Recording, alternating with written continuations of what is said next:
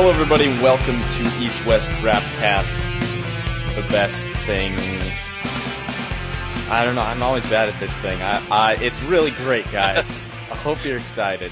The show's better than the intro. That's very true. This is Jeff, one of your hosts. Unfortunately, the regular co-host, Greg, not here for a second time in a row. But he has good reason to. We'll get into that in a second. But the voice you just heard is Ryan Hogan. How you doing, Ryan? Doing great, as always, man. Always good to be here. Awesome. And we actually have a third this time. And this person, you've never been on the cast before, right, Jace? Nope, never been on the cast. This is my brother, Jason. Say hello, Jason. Hello, everybody. Excited to be here. Yeah. And we are here. We're going to talk about a couple things today. First, we're going to tell you why Greg is not here. Second, we're going to talk about Theros and our experiences with it so far, minimal though they may be for some of us. And do a couple pickle cards, and then what we want to talk about today is the speed of play, meaning playing, like, just how fast you play, whether you're a fast player or a slow player, why it would be good to do either of those, and maybe when to switch it up, or tips on how to play faster or slower, depending on your situation. But yeah, so start it off. Where's Greg? Greg is in Oklahoma City. What the hell's happening in Oklahoma City? Well, for those of you that are a bunch of idiots, there's a Grand Prix there. It just happened. And yeah, Greg was playing there with our buddy John as well, who hopefully will be on the podcast soon. Yeah, they had a good time, and this is Sunday evening. Top 8 is actually happening currently. Unfortunately, Greg is not in it, but he did respectably well.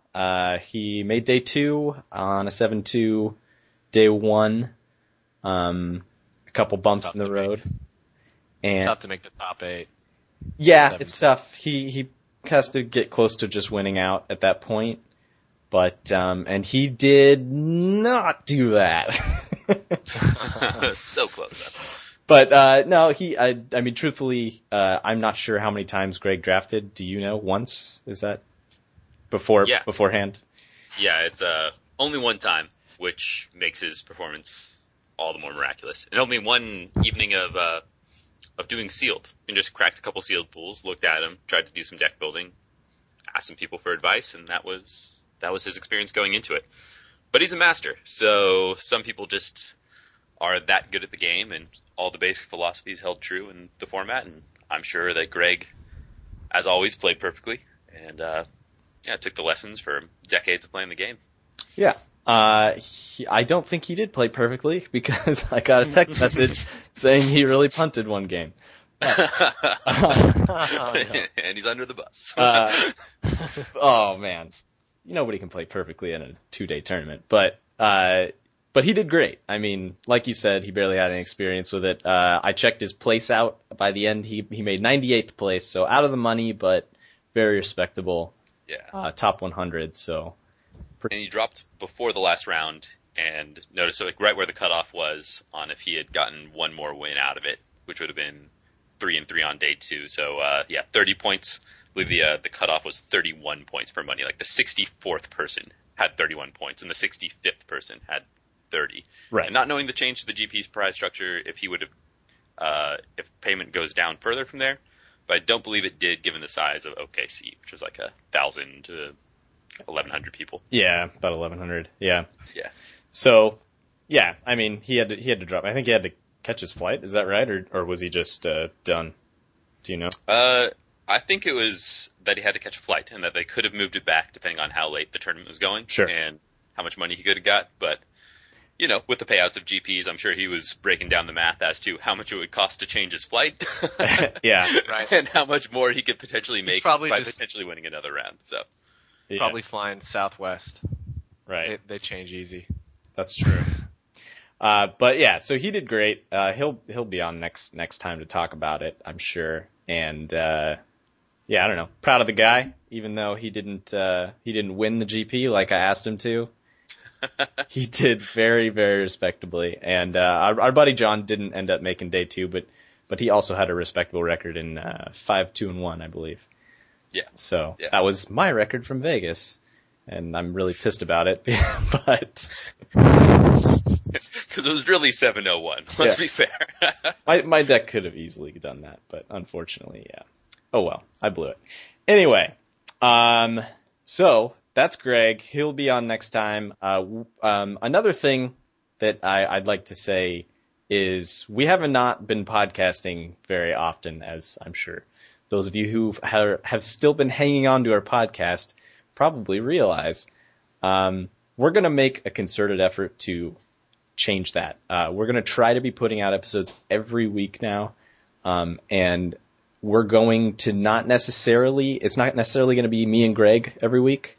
We're going to still be the main hosts of the show, but obviously Greg's gone this weekend, so I have Ryan and Jason on, but in future weeks I might not be there. I mean, obviously we've been doing this a little bit in the recent past, but we're going to be doing it more probably, and we're just going to have a schedule and actually get a show out every week, hopefully. So for those of you who like us and listen to us, hopefully that's a good thing for you. And yeah, because I can't imagine that a lot of our listeners have lost interest at this point, because we put out a podcast like once every 3, maybe 4 weeks.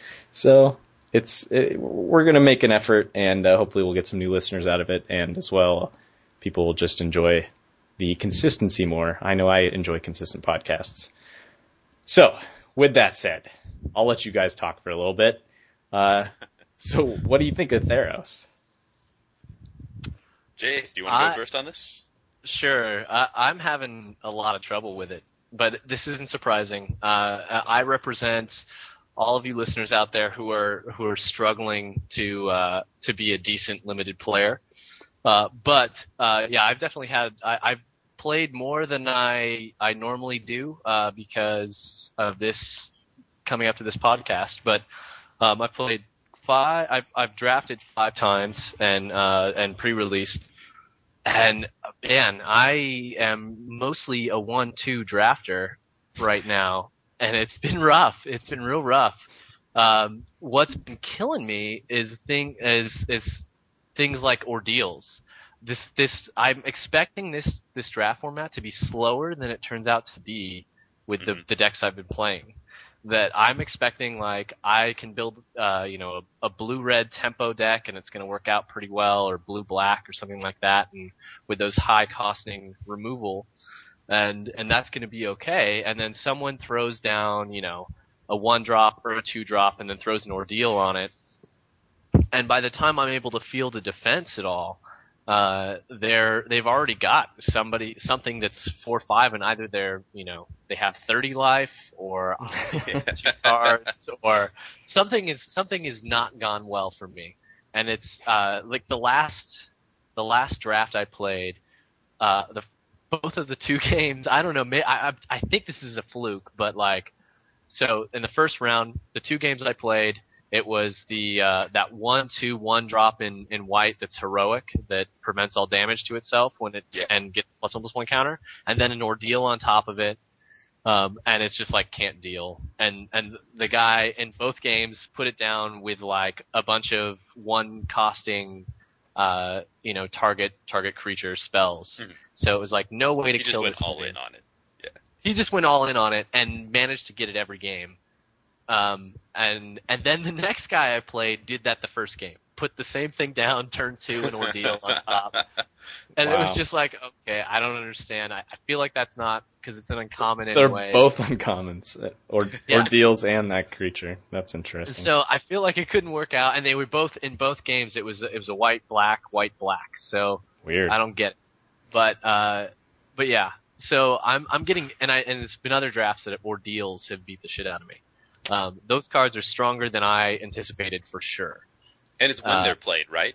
when played It's early. all in this about case, being turn 2. played early. It's all about. Yeah. I mean, like a late game ordeal doesn't really matter. Like if I've got 2 cards in hand and you make me discard them, that sucks. But like the +1/+1 counters aren't as big of a deal as they are when you're putting it on second turn and creating a 2/3 and then a 3/4 and then a 4/5. Yeah. You know, that's just absurd. Yeah, I mean, and on that guy, the one you mentioned, It's not a 2/3. It's a 3. He's attacking on turn 2 for 3 damage. right? Yeah. And then the next 1, turn, 2 the ordeal rows. goes off right away. It only takes 2 turns. Yeah. Yeah. Yeah. So they get that big ability real quick. Yeah. Good guy to get an ordeal on. Yeah. So That that reminds me of. But even like a 3-drop flyer, 3-drop flyer is a difficult thing to deal with when, a 3-drop flyer with 2 power and 2 toughness usually. You put an ordeal on it the next turn when it attacks, and like you're potentially after your turn 3, you can't deal with a 3/3 flyer. totally. And the spells in the set, there's only a couple of spells that most of the direct or the damaging spells are toughness specific. So it's like either you're hitting them with something that does 3 damage or 2 damage, or something that's doing -4/-4. There's very little especially in the early drops that you could actually do that just kill creatures outright. Yeah. So it's tough. I think that the ordeals are, especially early, are very strong. Other than that, like, I don't know. I mean, I can tell you some bad archetypes. Probably red-white, if you've been going 1-2. That's like probably more of a reflection on the strength of red-white rather than your understanding of the I haven't format. done red-white at all. Ryan, I'm going totally against what I usually do. Not red-white, not once. Wow. But But you red-black. tried every time, goddammit. Red-black got me a 2/1. My only 2/1 in draft. And then the rest of them in 1/2s. And red-black I did again with a heavy Minotaur influence. A 1/2. Solid 1/2. Just With red-black, you definitely need the removal and things like that to support it. Yeah, well, so you bring up a good point with the ordeals being good and mentioning removal. The removal is way worse than I thought it was, and I thought it was bad. But it's impossible to kill things in this set. It's like something hits the board and I'm like, well, that's sticking around because I don't have a card that kills creatures. It's just been, that's been the way of it. It seems like cards like just all the combat tricks are huge because those are the only removal spells that are efficient in any way. Anyone that you're thinking about in particular? I've been just the pump spells generally. The white one has gotten me multiple times. The +2/+2 Scry 1. Yeah. That card's great, and it's a new format, and for some reason it's I don't think of giant growth type effects in white. I play around the protection thing, which is good. Which is also good. But I don't think to play around +2/+2 so far. I'm going to start, obviously. Now that you've said it. Yeah. But, that one's gotten me twice. Just the pump spell, I've been gotten by one of the aura with flash in green. I forget what it's called. The aura with flash. Feral Invocation. Yeah. Yeah. Solid. Yeah, they're all good, and the ordeals are when me and Ryan were drunkenly talking about the set the last podcast, we were not impressed with the ordeals, and they're fine. I think all of them are fine, and the red one's good. It's just straight up good. Yeah. The blue one is good. Draw 2 cards is pretty solid. Yeah, there's a few that are just solid cards, which is really surprising because it just seemed like it would be such a task to trigger them. For the third counter, but the removal's just so bad that it's gonna happen. It's deal or no deal at the earlier steps, right? Where you got you might have the Freya's Cure, the black burn 2, right? Or you might have a Voyage's End and a Lightning Strike as your 2-drop removal spells. Right. But otherwise, you're probably looking at turn 4 before you're able to deal with something with a Griptide and a Divine Verdict. Mm-hmm. And come turn 5, like Jason said, the burn, or in this case, the the Lash of the Whip, the -4/-4, or the Rage of the Red God, Burn for 4, those are just not going to do it if they curve out with like a turn 2 or turn 3 ordeal and they're on the play. And the thing is like you're so far Mm-hmm. back. You're so far back at that point anyway. All right. I mean, if you've got an ordeal in your opening hand with an early drop, I mean that's a great hand. Yeah, for sure. The removal that's like the 5 mana 4 damage spells, the Whip and the Perforos. When I first looked at the set, I read those as 5 mana kill almost any creature. But they're totally not that, because by the time you can cast them, you're like, oh, their thing has 5 toughness. Like, because everything gets that big this late in the game. It's just so easy to get things that big. And they just become like a 5 mana kill your like 3 mana guy that isn't really affecting the board in any way. Great. It's bad. On that note, though, I find it very interesting. I've been coming across a lot of dilemmas on whether or not to bestow, because sometimes you need that extra body on the board. Totally. And it's been I really want to say that I like that mechanic, because I feel like it's more than just like, oh, if I bestow it costs more, sure, but I basically get my body twice. But it's not just that. It's like you're also, I've really come to appreciate it. This idea of putting something down and whether or not you want to spread your toughness out, and that makes a bigger difference, or putting it all into a creature that can be easily tapped with the heroic blue common guy, the 1/4.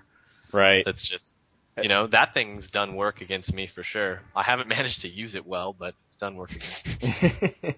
Yeah, I mean, you with the bestow things, the thing that I've been most impressed, the deck that is like really awesome is the one that grabs up as much bestow as it can and more cheap creatures, and on paper it looks like if you're just looking at the curve, you're like, oh, this is like a low curve fast deck, but it can just switch gears into these like just playing giant monsters because you just get to bestow your guys late in the game, and it's really, really powerful and really, really consistent. And that's been the most impressive deck. But obviously all the bestow guys are high picks, so it's kind of a hard thing to get enough of them. Do you have a highest pick bestow creature at let's say common and not include the uncommon guys? A highest pick? Probably the blue one seems to, to be the highest. It bestows for 5 versus all the other good ones, and it gets flying. Well, the green one bestows for 4. The reach. 2/2 reach. So he's a bear too, which is fine. It's a defensive thing. Yeah. Maybe I'm saying too much about my own personal strategy when I say, it's a defensive thing. Yeah, you actually want to look at that one more as an offensive thing, like ignore the reach thing and just say... Right, no, just putting +2/+2 down. Exactly. It's a bear. To be too. It's a bear as well, which all the others are gray ogres, so that's a big difference. Yeah, it's true. But at the same time, I've found that the green one seems to be not weak, but it doesn't seem to fit green's plan quite as well as the other ones fit the other colors' plans. You know what I mean?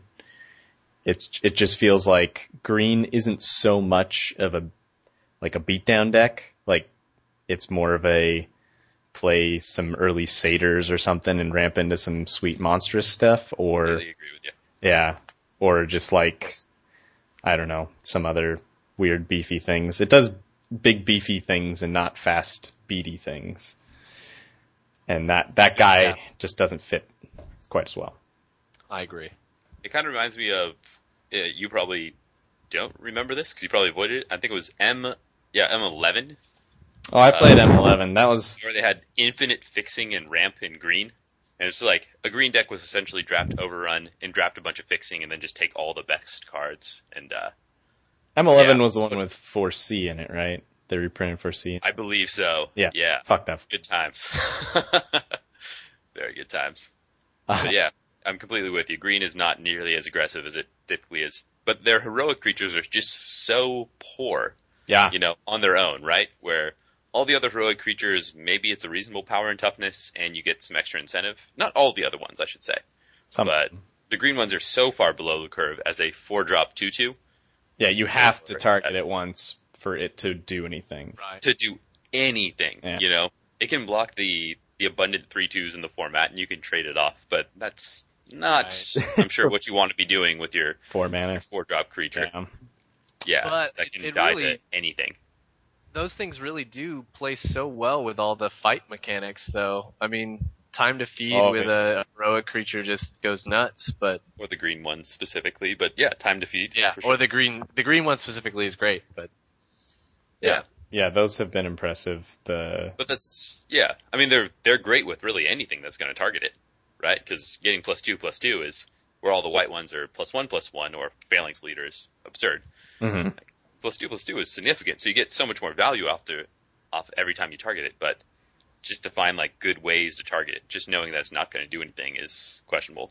Although you get to bluff an awful lot with it. And, like swing your 2/2 into their tapped out board with some bigger creature, or maybe not even tapped out and you're just really going hard. But I say this, and I've like actually done this, I think a total of 3 times since the set came out. Done a bunch of drafts online recently and played a few drafts in person, and I've got my bluff called every time. I've never actually had it, so maybe people just know me too well. At this point. But yeah, I just throw away 2/2s right and left at this point. It sounds like it. I feel like if you did that, have you been playing? Has it been called online, or? It's been called online once. Yeah, okay. Once online. That's kind of surprising, because I feel like online people respect the level that people are playing at. You know what I mean? Like they really respect the like what that they have it pretty much. Most people play that way, it seems, but. Yeah, maybe it's a first week sort of thing, and just testing out the waters. Someone just doesn't want to play around any card I can have. Just said I have not one spell in hand. That's a pretty bold call to make when like your opponent is, completely untapped with 4 or 5 cards in hand. Right. And you're just like sure that he's got nothing. Right. Yeah. I mean, the problem is though when like I had in a situation online where I was playing around a spell the whole time. The protection, the 1 white protection spell, and letting him get in with his guy. So I had a 3/2 first striker out. He's attacking in with a 2/3s, and he's only has like 1 white open, and I'm like, okay, I know what you have. That's all good. You can deal me 2 damage. But then he keeps playing, creatures that he could block my 3/2 guy with, which I really didn't want to lose. So I kept not attacking in with it, and then it turned out like. By the time that I had to like put this guy into combat, he'd done nothing for me, and he just drew out a different trick anyway, Yeah. And it was like, if I'd made him draw out that trick early, like maybe it would have been better for me. But truthfully, the other bonus about not letting them play their tricks is that most tricks have scry on them. So not letting them scry early in the game is probably good too. I don't know. Yeah, potentially. Although maybe earlier in the game they don't have always the keenest sense as to what might be needed, as opposed to a scry late game where that land is always gone. The scry early on, they might keep the land like all the time, or they might just keep either side of it. So yeah. Anyway, so what do you guys think of? Well, let me ask each of you a question, which is, what card have you been the most impressed by? Jason, care to first, or? I mean, I think I've named a cycle of cards that the ordeals. That's fine. Yeah. They've been brutalizing me, so I think I'll stick with that for now. Yeah. What about you? Can I choose a rare? Yeah, totally. Just any card that's overperformed, in your opinion. Overperformed. The Prophet. The 2/3 blue-green Prophet for 5. Oh god, I played against that card. Each turn you untap all your creatures and all your lands, and all your creatures have flash. Like in the deck that I've been drafting with blue-green, it's a bunch of ramp, so get the satyrs and get hopefully the acolyte, the green devotion uncommon. That's 1/4 taps for green for your devotion, and blue card draw spells. So being able to just like land a creature and then land another creature flashes makes all their attacks miserable. Yeah. Or just being able to play a spell, flash in a creature, play like an asp, and then monstrosity it on their next turn. Like things like this just happen right or left. Like, obviously it's a fragile body for what it is, but it's also, when you think about it in the way, on the turn you play it, you might be playing that and another 5-drop in all likelihood. Like, you could be playing that and an Asp as a surprise blocker on one turn. And that's a pretty substantial tempo play. To all of a sudden not just have a 2/3, which is, weak, but if you untap with it and you get to start comboing off with this card. I've played with it, I want to say in 4 different decks now. I had it in both the sealed that I kind of did, and then I've cracked it a couple times in drafts. And every single time I've had it, I've been thoroughly impressed, as you might expect. Like, I think everyone's had to play against Teferi at some point in time, and just knowing that things could be flashed in at any opportunity. But to also get the land, to get the Mercfiend Liege, I want to say there was a Shadowmoor card the last time it happened. Yeah, there's Seedborn Muse. That effect of untapping all the land is just excellent. The control that you can get on the game, just knowing that you're always going to have mana open on their turn to deal with any of their threats and be able to advance your board, is the good spread of creatures and counter magic or draw spells and creatures. You just take over instantly. So yeah, that card is like, I just played against it today. And like, he casts it, and I'm like, okay, he gets to untap twice, whatever. And then at the end of my turn, he flashes in a creature. I'm like, oh yeah, he gets to do that too. All right, that's pretty good. And then he like monstrouses his guy, attacks in, and I'm like, okay, good. I have a window where I can swing in, and I'm about to attack, and then I look on his side of the board, and I'm like, that card's untapped? Yeah. Oh no, this card does everything. Like, it just literally did everything. He was able to play a creature and monster something in a turn. He got to do everything on my turn, and every card he had vigilance. And it was presumably at the very least it's giving you 5 mana per turn. Yeah. The turn it comes into play, it's got the classic Urza's block effect of untapping all your lands. Not the same turn, but it doesn't fucking matter, because everything you're going to want to cast outside of a few sorcery spells, you're going to be able to do on their turn. Right. Yeah. So, that card is absurd. Yeah. It feels very similar to the ability that Sword of Feast and Famine had. Yeah. Functional vigilance on all of your guys. Yeah. And especially when you're playing green and all your guys are potentially gigantic, or you're just playing the Asp, which, trumps every creature practically. Yeah, that card's great. Just holds the board and becomes the Abyss on them. Yeah, it's really absurd, just like how much value you get with each subsequent turn that you pass. Yeah, that guy's still in play. That's a good pick. All right, so what card have you been least impressed by? With the one that you thought it would be good and it turned out to be pretty bad? I've got a few that are in the running for that. Actually, I want to have an honorable mention, because I'm sure this will just come up infinitely more than the most impressed card. Gray Merchant is actually the card I've been most impressed about, because I didn't realize just how absurd games would get when people had a critical mass of merchants or a way to recur merchants. And that's just going to happen all the time. Like, profit games will happen, once every couple drafts or such, once every few drafts. But Gray Merchant decks are going to happen possibly every single draft that you're in. And being able to beat that is going to be critical. But anyone that forgets what it does, Gray Merchant comes into play for 5 as a 2/4, black 3, and he drains and gains for your devotion to black. So in a typical board, it's probably going to come in and hit for, let's say, 4, give or take, on the first time it comes in. But draining and gaining for 4 is pretty significant. And then the second guy drains gains for 6. You don't look at the fact that it's, a pretty undersized body, underwhelming body. You're essentially paying just 1 extra mana for that size body, and you're getting an amazing effect out of it. And there was a run of drafts in real life and drafts online that I've won or have lost to Gray Merchant decks. So being able to gain some life in order to stop that deck, I think is going to be a really critical sideboard decision. So taking the white Ordeal, taking all the guys like the green Devotion Spell, the white Centaur that gains 3 if you have an enchantment, really any effect that can gain you a little bit of life, I think is going to be very important, while Theros is triple Theros, because that guy is going to be a very high pick and really format defining. Yeah, I agree. The thing is, I think once everybody figures out that that's probably the best black common, it's going to be really hard to draft the deck where you have 3 of those in your deck. You know what I mean? Mm-hmm. So I think for now, if you're drafting with some people that maybe aren't as hip to what's happening, just roll them with triple Gray Merchants. But I have a feeling in a couple weeks it'll be like multiple people will jump on that card immediately, and then it'll be a disaster for a bunch of drafters. But here's hoping. Yeah, we'll see. So last question about Theros before we get into some pick-a-cards.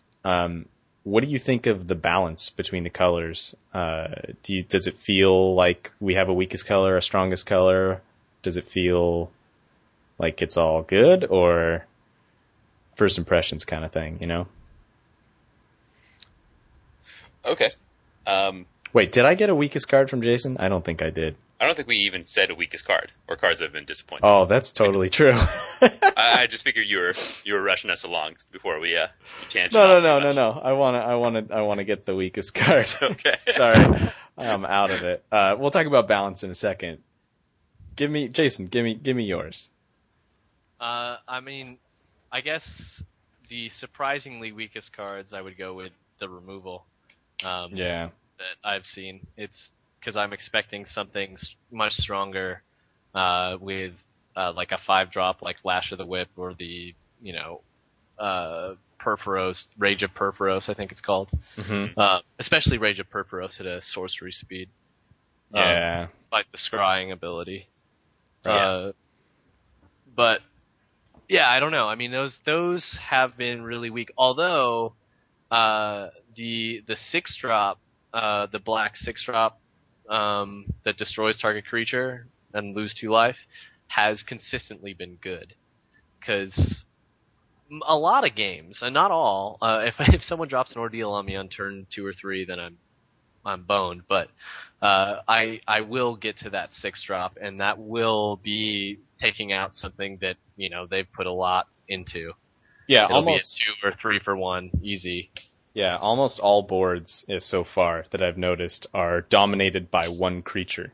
Like just one thing is ruling the entire board, and you can deal with that one thing. Right. Then it really gets real swingy, Which is why things like Wave Crash, Triton have overperformed what I would expect, because being able to tap that one creature down that they've basically gone all in on has really been super valuable. Or when I've gone all in on a creature and someone's done that to me. I'm completely with you, Jason, because all other ways to deal with a creature are going to leave potentially the bestow creature when you're saying going all in on a creature.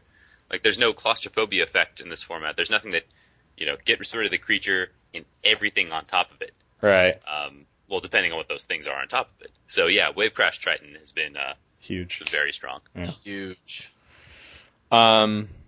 Cool. And Ryan, do you have a card you're thinking? For most disappointing card? Yeah. Can it also be Gray Merchant? It's like disappointed me as much as any card has disappointed me. But you think otherwise it would be? Are you saying that it's disappointed you because it's good, or disappointed? Yeah. Oh, it's disappointing how good this is. That's not what I want. I know. Rage of Purphoros, or however you say his name. You can't pick the same trying to card. cast that at the end of my opponent's turn was pretty much as disappointed as I've ever been. For some reason, I did something similar. I thought I had the 3/4 flying for 5. For some reason, I read that as having flash. It totally doesn't. Yeah, so that I lost a game because of that, because I didn't play it and was like, I'll flash this in. Feeling like it's a sea kite, but it's really not. It's really not that. Yeah. But actually most disappointing card, not just the huge punt I made, Rage is definitely up there. The fact that it's still a sorcery, no matter how many times I read that card, is like it's disappointing every time I read it. It just doesn't seem right. Yeah. I think I would just go with the Rage. All right, fine. You both get the same card, sure. That's fine. Yeah, I was trying to think of one myself that wasn't a removal spell, but really those are the most disappointing cards. I think like the one that is this is not a disappointing card, but a card that's slightly better than I expected was the exile something with power 2 or less, and they gain life, you know? Oh yeah, the last breath. Last breath. It's not necessarily, like, I expected it as just, like, a sideboard card that would sometimes come in. I think it's worthy of a main deck spot. Okay. Yeah, like, I mean, just think about how bad those friggin' ordeals have ruined you, Jace. Like, the thing is... Yeah, I had Swan Song in my last, draft. Yeah. And I wasn't main put it in there because every time I saw an ordeal, because it's like, yeah, I'd rather give them a 2/2 than an ordeal. Yeah. So. Yeah, Swan Song's pretty, yeah, you wouldn't expect to put that in, but for sure, but yeah, these early starts are like so powerful, and a lot of, like, these ordeals are really good, and some of the other, like, pump spells are really solid, and being able to have, like, something to say when your opponent's trying to do something awful to you in the early turns is really important. I feel where, like, if you can make a deck stumble that is going for the quick win, like, this format really punishes that. You know what I mean? Like, and like, I understand that it's probably not great against the deck that's playing, like, the long game, but it can still hit creatures in those decks. Like, it'll hit the 1/4s and stuff like that are kind of frustrating and annoying to you. And yeah, it's definitely not going to be good in the deck where you're trying to beat down as fast as possible, because you don't want them to gain 4 life. But I'm thinking of the more general deck. Like, overall, I feel like the first copy of that card is probably main deckable, and I didn't expect that. Anything but the most aggro deck in white you think wants that card. Yeah. Or if they have a particularly high impact 2-power guy, like say the Prophet that you just you want to deal with, and it doesn't matter that you're aggro, you just aren't going to beat that card. So, right. Yeah, I'm with you. Anyway, let's do some pick a card lists, since I made a couple. They're both Theros lists. Not too long, but that'll be good. So they both have themes. You'll figure it out as we go. But let's start by putting Flame Speaker Adept against Centaur Battlemaster. Do you know both those, do you guys? Yeah. I do. Yeah. So, what's the pick? Take it, Jason. Battlemaster. All right. What about you, Ryan? I don't want to play green-white ever in my life, so I think it might be slightly a better card. I think I'm always just going to be a sucker for upside, and the Adept is also another card that I could bluff and just throw away at my will. So I'm going to go with the Adept. I haven't actually seen many green-white decks yet, so maybe that's just a matter of people not wanting to do. And why do you think it has to be green-white? Okay, wait. Am I talking about the same card then? You're talking about, it's a heroic card. It gets +3/+3, or 3 plus it 1 gets plus 1 3 counters. counters for 5. Never mind. I was talking about so I don't know what you're talking about. I was talking about the 3-drop green-white centaur that draws. No. Yeah. No, that's Nessian Courser or something, I think. Oh. The 3-drop or 3/3? No, he's talking about the green-white 3-drop. Oh. Yeah. No. Battlemaster, 3/3, 5 mana, heroic, 3 plus 1/1 counters. So presumably you have more ways to trigger the Battlemaster than you do the Adept in any normal deck, right? Because how many spells you're going to That's play, what I how many of found. them are going to have scry, as opposed to how many spells you're going to play, and you can target your own creature. Yeah. It might be like somewhat equal, but in normal cases, but with Bestow, you have more ways to target your Battlemaster. So maybe, how does it stack up against other cards I mean, of that drop? if you look at it without either of their upsides, the virtual vanilla of both of these, the Adept's better though, right? 3 mana, Right. 2/3. True. That 2 mana is 2/3. pretty backbreaking.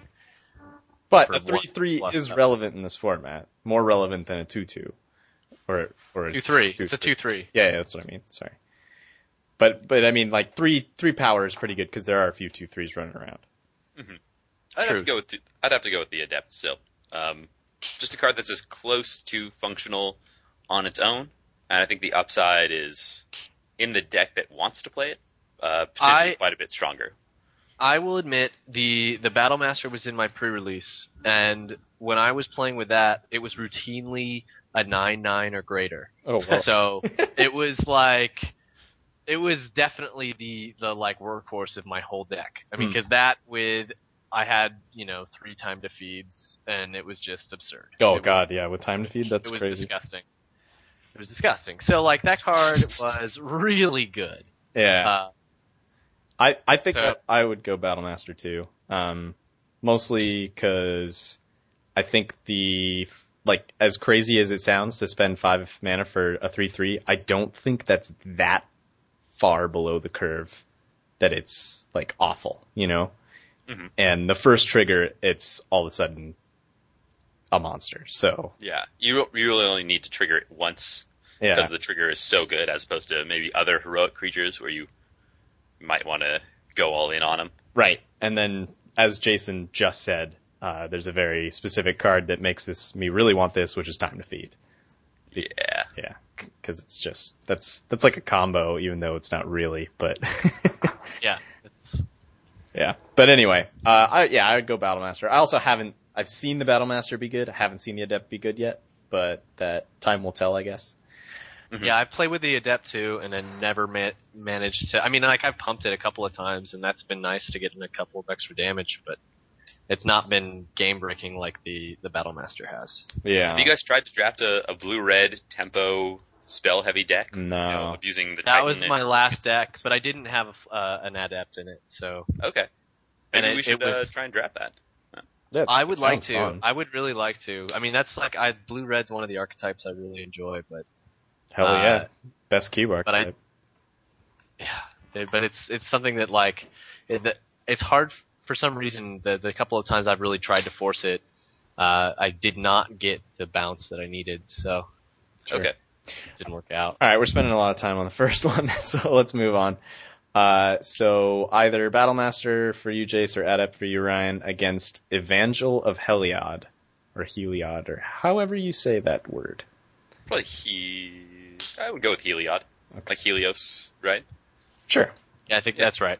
Heliod. Evangel of Heliod, 6 mana, 1/3. Jason? The 6 mana 1/3 that gives the 1/1s for your devotion. Yeah. Yeah, so you're at least getting 2 when it hits. It's a 6 mana, 1/3 plus 2 1/1s, possibly more. Right. I think I would still go with the Battlemaster. Alright, you've had a really good experience with Battlemaster. Have you had I a really... don't find that. I mean, I don't know. You think this card is that much better? Like I'm talking to Ryan, but... Oh, the Heliod? Yeah. Yeah, I'm probably tainted by my experience with the Battlemaster at this point, so maybe I should take it higher. But the Heliod, just in a format with no good sweeper, good way to divide damage, and then just a lot of monstrous guys without trample. I really like the tokens to stabilize or tokens to just push through a massive amount of damage. So yeah, no, I haven't seen anyone lose yet after they've cast the Priest of Heliod or Prophet of Heliod. Well, it's called. Evangel, you haven't watched me play with him yet, then. Yeah, maybe you can lose with anything. Oh, shut your mouth. Sorry, I think I cut Jason off when he was talking about... No, that's fine. I mean, I haven't played against it. I haven't played with it. It doesn't sound like something that really impresses me, and I think that's just maybe my own bias towards a bunch of one with Mhm. that just get eaten. I don't know. Yeah, sorry. I will tell you my experience with it. I drafted it with. I also had Heliod, the actual dude, which was a big reason I wanted this guy in my deck, to the 2 white symbols. But he, every time I cast him, either I cast him and then won that turn, so he did nothing, or I cast him and they attacked me with giant flyers and I lost. So he never did anything. I did have one way to pump my entire team, which I was hoping that would ever come up, but it never did. The Phalanx leader, or It was the red white 3/2 first strike vigilant dude. oh yeah, Annex and Yeah, that guy. I like that. Card's really good. Yeah. But anyway, with that said, I take Battlemaster because I had bad experience. I may be tainted. But it felt like one of those things where, like, do I really want my 6 mana card to, like, try to stabilize the game, or would I rather have my 6 mana card win me the game?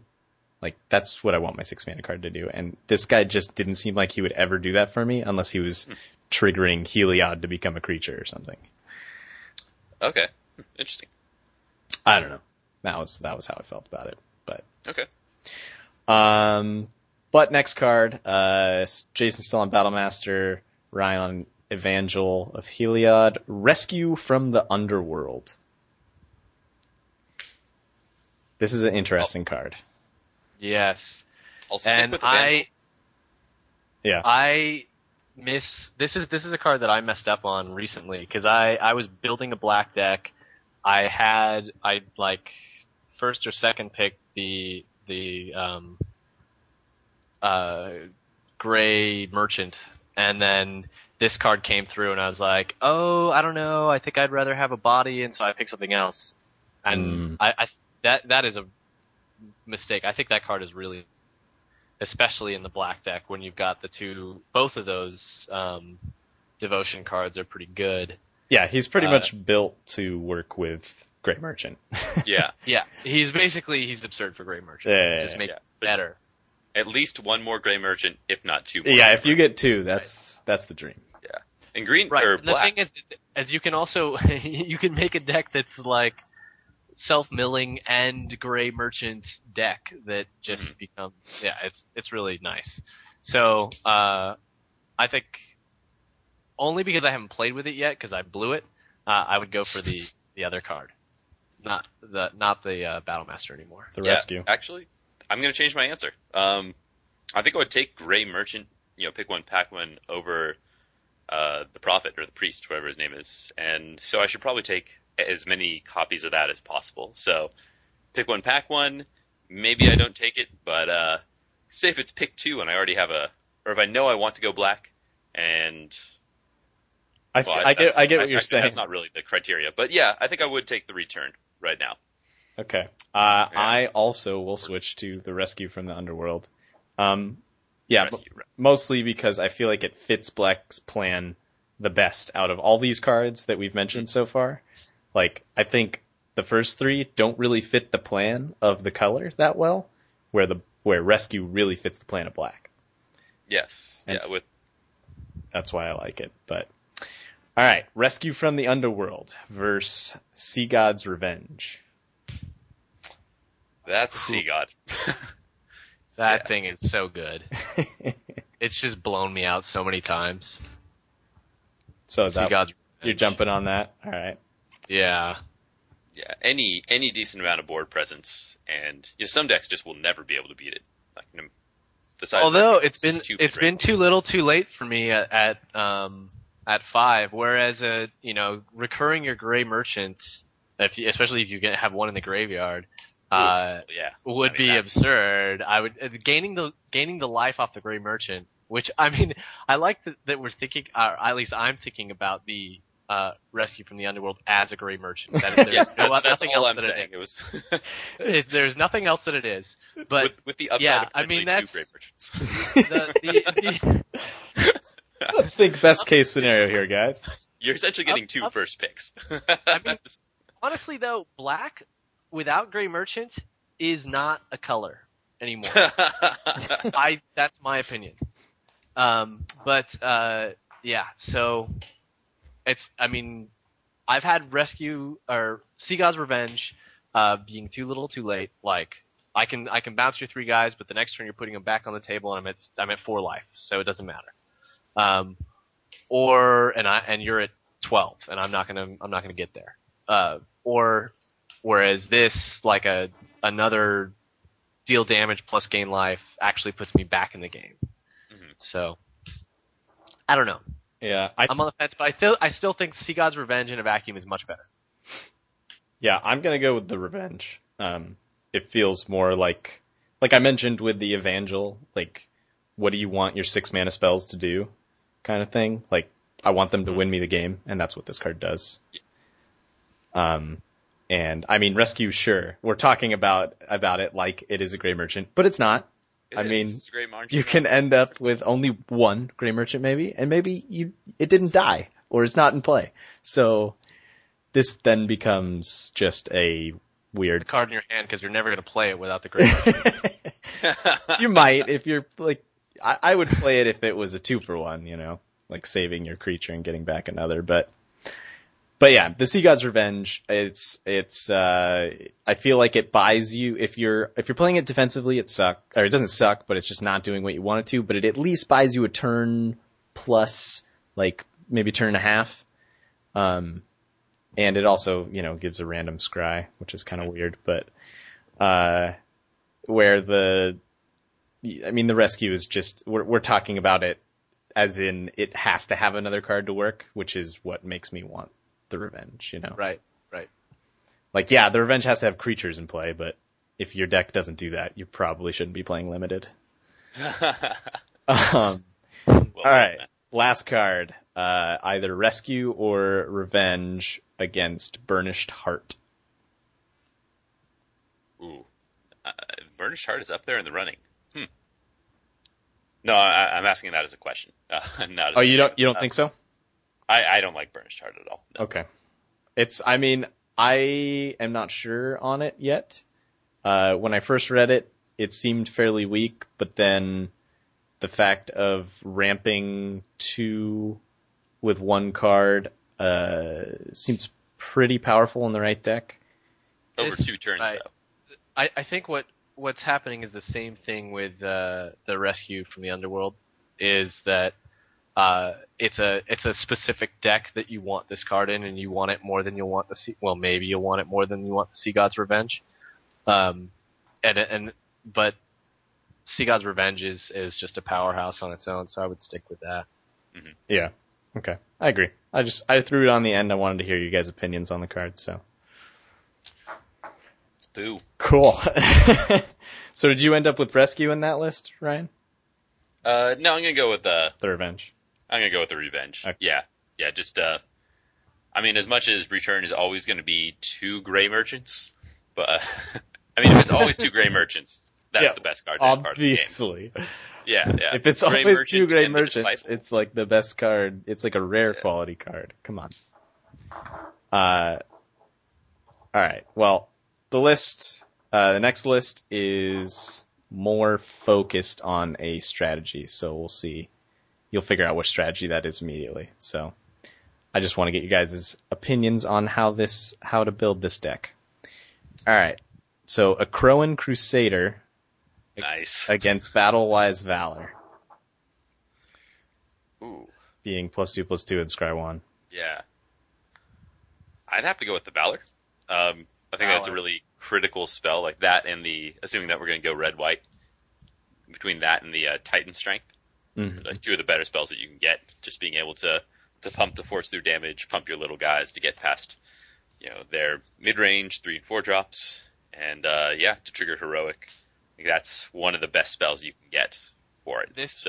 I'll go with Yeah, I'm going to agree. I mean, this is another case of me like being kind of, I don't know, anti-1/1 that are vanilla 1/1 counters. But the thing is you think about this card, if you're actually putting a bunch of your spells into it to get your 1/1 counters out, it's really kind of not your spells are not being used that effectively.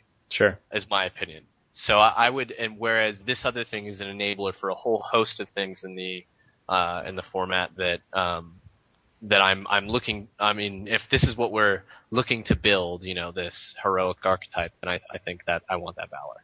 Yeah, I would actually go as far as to say that the Crusader is a trap, and that he maybe doesn't even belong in this deck. Man, you just wasted 15 ticks right there, so I can just try and prove you wrong. You just took 15 ticks out of my account. Threw it away. I mean, for all the things Jason just said, like, the thing that a Crowan Crusader does is produce a couple 1/1s over the course of the game and is a 1/1 himself. Like, these are things that my aggro heroic deck does not give two shits about. Like, Yeah. they're like, I want to play something and make it massive and kill people with it. Like, and I want to do it as fast as possible. And you're using your spells to target that 1/1. I mean, that's the thing. It's like you're using your spells to, maybe get 3 toughness. You're still putting that creature at risk. You're probably not taking away anything. I don't know. It doesn't seem very strong, but maybe I'm wrong. And Ryan, please waste your $15. I'm ready. There's 6 in the queue right now. I'm just waiting to Hold DC. up. We got to finish the podcast. All right. I would love to be proven wrong. I would love to see the deck that a Crowan Crusader is a star in, because I don't. This being said, I had 5 when you draft it, please just record the playing. I don't care if you record the draft, but record the playing portion of that. Show me that is good. It was only decent when I had out Biden of Thassa, but I think just playing any number of small creatures, 16 land deck, bunch of pump spells, bounce spells, Biden of Thassa. That's all my deck was. I can see that. That makes sense. So yeah, you just need to pair it with a bomb rare. Sure. Your 1/1 for 1 is great. All right. Anyway, I'm going to take the Battle-Wise Valor as well, obviously.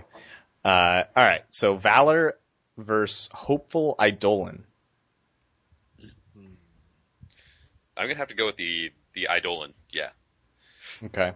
I think it's maybe not as good for the deck in some cases, but it's so good against any deck that wants to burn you, the Grey Merchant deck, other decks just to win races if they're trying to aggro as well. Well, as important as a pump spell is going to be, giving a creature lifelink is not an effect you're going to get anywhere else. And the kind of life gain that it can represent, being a half Mark of the Vampire in some cases, and then with like the upside of, actually having another lifelinker later on that you can beef up. Yeah, I would definitely go with the Eidolon. I've been very impressed by that card. Bring up good points. I think it's hard because it depends on where I'm at in my draft. If this is like a late pick and I've already got a bunch of heroic cards, then I'm probably going to take the Eidolon. Because I think I'm going to get value off of it when I play it, and, it's a little bit of bonus with the lifelink and whatnot. The other card, the Valor, is one of the cards that is like pseudo removal to me in a set that has shitty removal. So, I might take that over the Eidolon if I don't think I'm going to hit heroic triggers actually very easily. I can see that. I'm gonna have to so I'm sticking with the Valor. Tell you both that you're pronouncing Eidolon incorrectly, and pick it as well. Thank you. Did you read the pronunciation guide on MT or Wizards that they posted? Is that why you know? No. Eidolons existed in the original Ravnica block, but I'm such for those that listen to the podcast regularly, they probably know that I'm a super stickler for saying words correctly, and I don't know, I'm just being a little bitch is all. Like everyone says Aether, like Aether Adept or Aether Snap. It's Ether, guys. I hate you all, but that's a pretty significant one though. Where it's not Ether. It's Ether. No, it should be Ether. Isn't it AE and S sound? Pretty pretty sure it's an S sound. Oh man, I'm gonna have to look this up now. All right, I'll do that. Getting edited out. I'll do that later. No, it won't be. I'm too lazy for that. Come on. You lazy little bitch. Anyway, yeah, Awesome. I like the Eidolon. I mentioned earlier the whole like take as many bestow guys as possible deck. I love that deck, and this is one of those cards that fits perfectly there. So, Fair enough. yeah. All right. Sorry, which one did you end up taking, Jace? I took the Valor to be different. That's to be different. I'm actually like totally on the fence. Yeah. I think that's a good pair. It's legitimate. For me. All right. So Valor or Eidolon versus Leaf Crown Dryad. So we're moving into a different color here. Still same strategy as I'm thinking, but okay. So if it's not the same deck that I was picturing before, since I don't want to do as green-white as I said incorrectly earlier, and I don't value the green heroic guys terribly much, I'm not too worried about bestowing any of the green heroic guys. That's not a strategy that I would go for while bestowing the white heroic creatures, particularly the Wingsteed Rider, the 3-drop 2/2 flyer, where if I can make that a 4/4 lifelinker coming in on turn 4, I'm feeling really good about how the game is going right there. Yeah, I've turned that guy into a Super Sarah Angel many times already, and it's been great. There's just enough burn in this format that I think the lifelink, particularly on a flyer, of course, but just lifelink in general, is going to be much more important. Even though like the first half of the Eidolon is way better. The first half, the 1/1 for 1.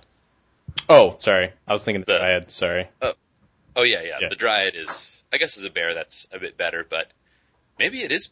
What do you think? Is it better just to have an Eidolon? Are there drops or draws where you're going to just slam an Eidolon and then, put an Ordeal on it turn 2 and just make your Eidolon the base lifelink creature that you really just want to go all in on? No, I don't see that happening. Snap no. I don't know. If you have an Ordeal, I would say go for it. I would definitely put an Ordeal on now, a 1/1. What if you had like a better 2-drop? Maybe play the 2-drop, then in the Ordeal, then give that guy lifelink? A 2-drop that's better than my 1-mana 1/1? I mean, you're starting a turn later, but that card is Maybe. going to be way bigger and better. Maybe. I'm not sure. Not convinced. All right, not convinced. You want to go as early as possible, which is legitimate. If that's the deck that I'm building, that's the way I want to do it, especially in this format where if there's enough people like me who think it's slow, coming in on the second turn for 2 and then the third turn for 3 is pretty absurd. And at the same time, I'm up 5 lives, so. Yeah, it's 10 life swing in 2 turns. It's pretty big. All right, yeah, I think we're all on the same page. Eidolon for not... Nope. Oh, you're not? I wasn't on the Eidolon. And that's right. I had the Valor. I actually would go for the bear over the Valor. The bear with an upside of being +2/+2. I don't consider reach being too significant, but it could be. Yeah. But I've dived a lot of flyers already. Fucking giant flyers. that Sphinx, that uncommon Sphinx, that 4/4, man, fuck that card. Card is ridiculous. Anyway. I've cast it and it's been just like too small. In the air? Like it's a 4/4 in the air, 4/4? but someone else has already built up like a 6/6 in the air by the time I put 6 down. So green has a couple other ways to deal with flyers in the Asp and the Shredding Winds. Like dealing with a flyer is not necessarily the most important effect. Not like you're playing the bestow for the reach necessarily, but would you main deck a Shredding Winds? What's up? Would you main deck a Shredding Winds? I haven't yet. No. No, I wouldn't. Yeah, I wouldn't either. All right. But I would main deck this guy. Yeah. Yes, exactly. But I guess all I'm saying is that lifelink is more unique a keyword than reach or the ability to deal with a flyer in green. Sure. So that's it. Yeah, I think the reason I go on Eidolon over Dryad, the biggest reason is that if I am going heroic, I don't think I want to be playing green. And I mean, I'm not against it completely. I'm not playing heroic for the green cards. I'd be playing it for cards like the Dryad, Mm-hmm. And not the heroic cards. But in general, I think I'm going to try to stick with the base white that this heroic deck probably would rather have. All right, so Eidolon or Dryad versus God's Willing. God's Willing. That's the 1 mana protection protection. scry. Yeah. So without a guidance for the deck that we're supposed to be drafting, Just think heroic. just still thinking heroic. Yeah. Yeah, that's a tougher one.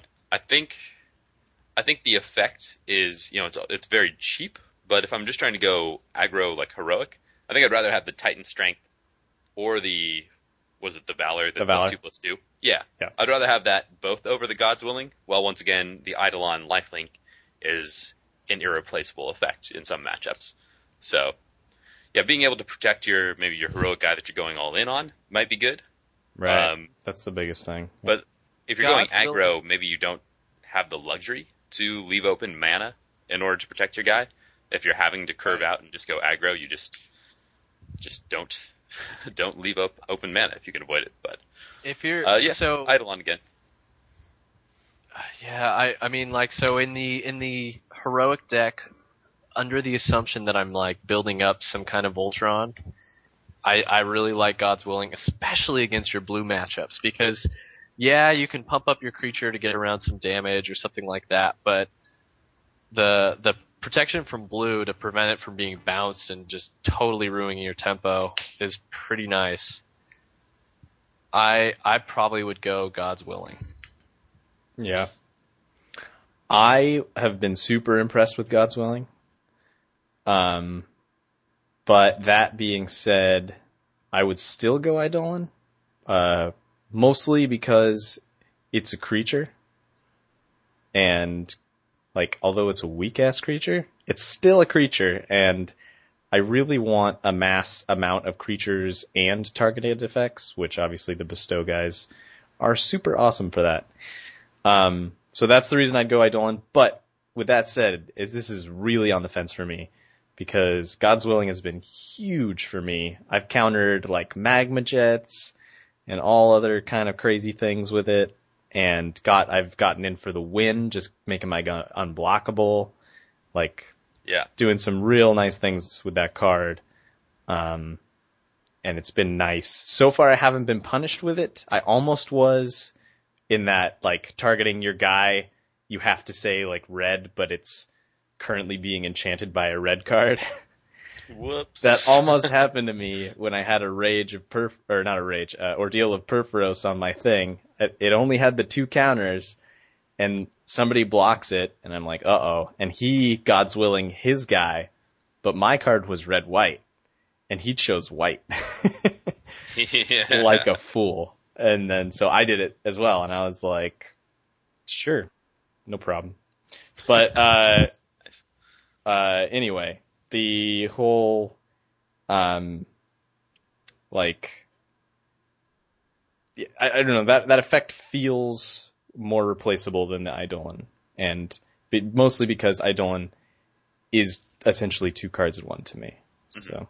Yeah. Fair. All right, so God's Willing, Eidolon versus Staunch-Hearted Warrior, green heroic guy. Oh, not a fucking chance. I mean, this is the first heroic guy besides the Akroan Crusader that's been on the list. So how about this question? I mean, how about a Crowan Crusader, Staunch-Hearted Warrior? It's like, oh man, please don't tell me to take the Crusader there. I know you will. I won the draft I'm about to do. I know. But anyway, the question I have is, what's the most important thing in the heroic deck? Is it the heroic creatures? Or do you not care that much? Is it just like, you're just trying to assemble Voltron if your guy's heroic bonus, but he doesn't have to be?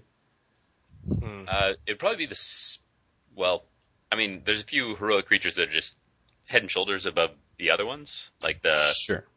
I mean, Hoplite, if you're really aggro, the battle-wise Hoplite, or actually, I should say, all the Hoplites are very good, but the Phalanx leader, he's definitely not a 2-drop, he's not like 2 white, play a 1/1, that's just not how you play him, but Yeah, he's playing him on turn 5 and immediately antheming your team, and if they kill him, they kill him, and yeah, everyone still gets the anthem, that's pretty damn absurd. So certain creatures are more important, but if you're only targeting one creature at a time with most spells, I think you have to not value heroic getting too a high. glut of heroic creatures. Like you said, you're not going all in on a Crowing Crusader or something like that. There's just going to be some creatures with a much better heroic ability than others. So you don't need to like take a slightly worse creature that has heroic, just to have the chance to get value off it.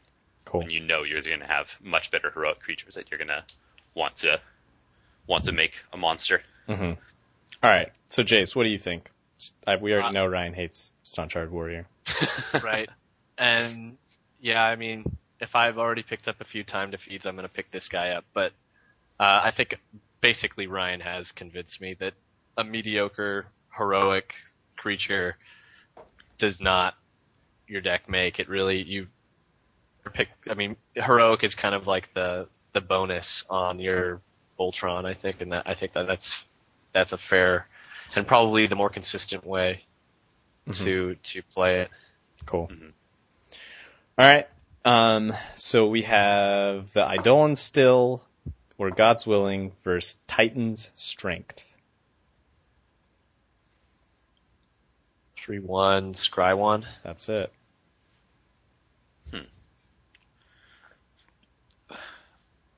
Me again? Yeah. Also go with the Eidolon, but it's really close. And I think it depends on maybe what kind of creatures I have and where my curve's at. If I can really get it very, very low, as many 1 and 2 drops as possible, Sure. then I probably want more of the Titan strengths, like as many of those as possible, and or the different pump spells and cheap scry cards as possible, and won't worry quite as much about the lifelink. Okay. Yeah, I think that's good enough.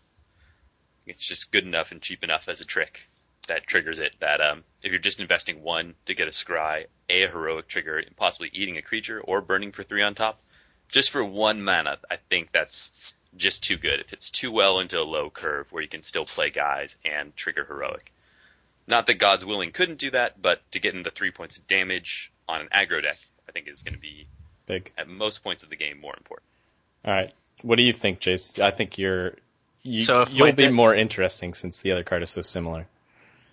Right. So it really depends on my deck. If my deck is trying to be an aggro deck, then the 3/1 is definitely it. If my deck is building like a huge Voltron guy to fly over the top, then being able to protect him is pretty valuable. So yeah.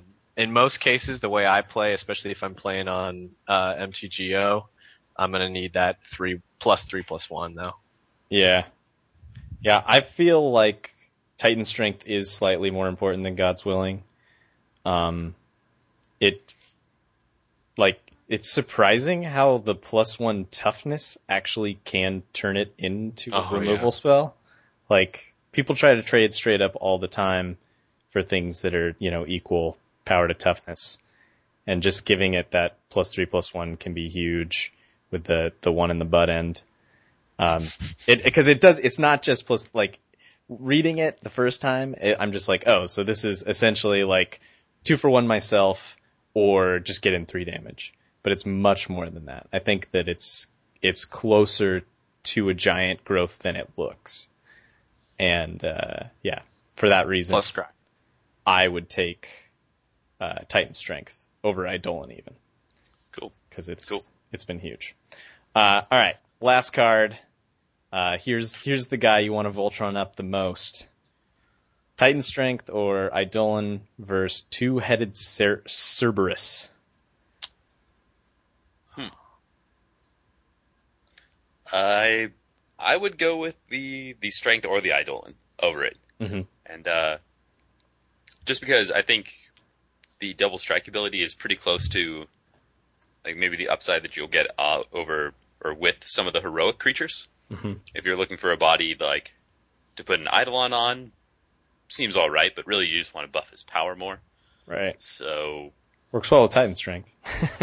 yeah, Works great with Titan Strength, yeah. the question would be like, would you even take this over the Hasted Minotaur, the guy that swings as a 4/2? That is a good question. Would you take it over, the Winged Steed Rider? I think it kind of falls shy of a couple of the other 3-drops in a red-white heroic deck. But I may be wrong on that. Maybe what you're supposed to do is just slap a God's Willing on it, give it Titan Strength, and get there. Yeah, I mean, this was an interesting one. So I recently drafted red-white. Obviously, I was talking about my red-white deck, and the Cerberus was in my board by the end. Yeah. And I didn't expect it at all. Like, I picked it fairly high, and it was one of those things where I was like, oh yeah, this is something I want to slap stuff on. But by the end, I had enough cards like God's Willing that, like, God's Willing on Two-Headed Cerberus, way worse than God's Willing on something with Heroic, obviously. Yeah. And so it was just one of those things where I didn't really realize that it's not quite the card you're looking for. Although yeah. I agree. And I'd post in our discussions of looking at sealed pools online before Greg left. I was also questioning the Cerberus versus other cards. I don't find it very strong in the few times I've used it. Mm-hmm. So I would probably stick with the Titan Strength. Cool. I'm also sticking with Titan Strength. So how about we just draft a deck in a second where it's all the Crone Crusaders and Titan Strength so we can get our hands on? Who's in? That would actually probably win. That's awful. You beat for 5 on turn 2. That's awful. And then you beat for 2. I don't want to do that. You beat for it's okay. It's my money. You took it out of my wallet. Enjoy losing that money. Yeah. It's Swiss. I can enjoy it 3 times over. Yeah. All right. So let's move on to the other topic. We talked enough about Theros. We got a good hour plus on that. But yeah, sorry that the entire show isn't about Theros, but I really have only played a few times so far, and so I don't have it completely under my belt. I don't feel like I have that much more to say. But what I do have to talk about and have to say is a very interesting topic to me, which is the speed of play and like slow play versus fast play. And I think that there's might be a common misconception about about speed of play, and I feel like the common thing that most people think is the faster you play, the better, always. And I totally disagree with that. But fast play can be very good and very important, but I think that there are specific good things about each style and specific times when you should be doing one over the other. And when I say slow play, I'm not talking about the infraction you're getting when you're, whatever, at the tournament. I'm talking about slowing the pace of the game down by, a reasonable amount, not to where you're sitting there with your hand open thinking forever. You're just because there's extremes to each of these, right? And I think playing at either extreme is bad. Like, if you're playing so fast that you're like ripping the top card off, throwing a card down, tapping your mana, tapping your guys, saying go, all in like a good 10 to 15 seconds. I've seen people play this way. It's wrong. I'm sorry. You don't have enough time to see that new card and reevaluate the board for that to work. So, but playing fast is fine and good in certain aspects. But first, before we get into like why each one is good or bad, what kind of player would you call yourselves, each of you? Slow or fast or mixed or whatever? I would cop out and say mixed, but I think my fault is when I play fast. is when I play too fast. Play too fast where you miss something obvious. Or in this case, when I miss something that I would have noticed had I taken the extra 5, extra 10 seconds, which wouldn't have affected the game, which wouldn't have affected a 3-round match, to take those few extra seconds. That's not where I lose the match. If I can take a quick aside, I equate it to, you're driving like a mile across town, and you're just like, it's a 25, and you're driving fucking 40. It's like, you don't really get there any quicker. You're just not going far enough to make it worthwhile. And in this, like, just not taking the extra few seconds to make sure you know everything that's going on sometimes, especially when you've just drawn a card or numerous cards, or when they've passed with a bunch of open mana and you wanted to attack and now you're wondering, just to take a few extra seconds can avoid a lot of just dumb mistakes. Totally. And, whether or not you'll make the right decision in the end is one thing, but hopefully you just don't make the terrible mistake, the obvious mistake. Right. All right. Anyway. Jason, what kind of player would you say you are? I would say, it's tough, because in cards, I would say my problems really come out when I play too quickly. I don't think that necessarily means I'm a fast player, but I am playing faster than I should be playing. Mm-hmm. So like I'll be, going through and counting up. I do this when I'm reading. I do this all the time where I'm just like getting to like completing my thought process, which is in Magic cards, counting up damage and things like that. And I'm just like, I just run out of patience. And then I just be like, I'm attacking. And those kind of mistakes, like, especially when, like, the attack is, I should be attacking, but maybe I should be attacking with one creature back. Yes. Well, no, yeah, there's a reason why I tend to pick up those kind of decks. But, no, I've caught myself on multiple occasions where if I had, like, chosen how I attacked over 2 turns a lot better, it would have been a game win. And I end up with like either going much longer and maybe getting the game win or just losing.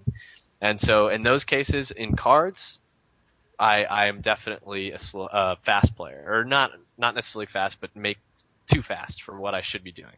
Mm-hmm. Right. Whereas in MTGO, I cannot go fast. You have extenuating circumstances. My computer is too slow, so the lag on when I click a button is too long. So yes, MTGO is I could not go fast enough. I haven't timed out on Theros yet, but I've been mostly. Man, congratulations! I know. I have timed out more matches than I care to admit. Would you say have you timed out more than you've finished? Because that would be sad. But possible. No, I don't think that's possible, because I do draft red-white quite often. That's good. Play to your strengths, which is that's right. Slow computer. Yeah. But no, I could definitely use. I think I do make, and we'll go over them, but I think I do make some mistakes that, letting my mind wander on my opponent's turn when I could be planning out my turn, kind of thing. Mm-hmm. That kind of stuff that would improve my game quite a bit. Yeah.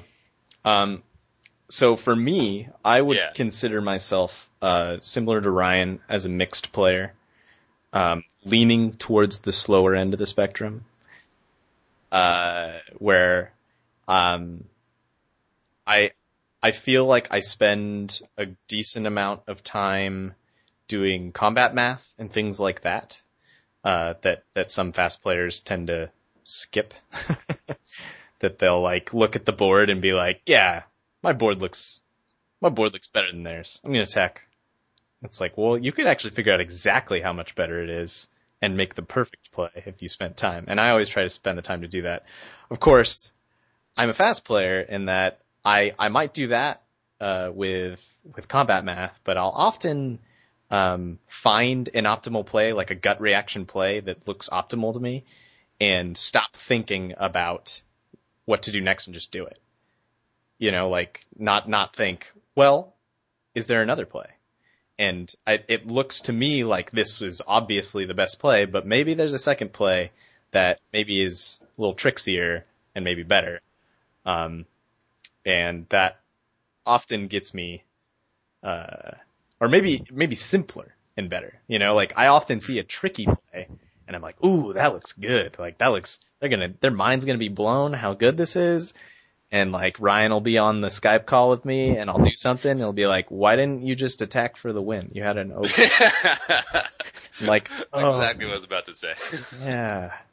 Yeah. So I do that a decent amount. And, yeah. And it's funny that like, I think of you, Ryan, as a fast player, mostly due to, I think your speed of play is dictated by how much fun you're having, which is interesting.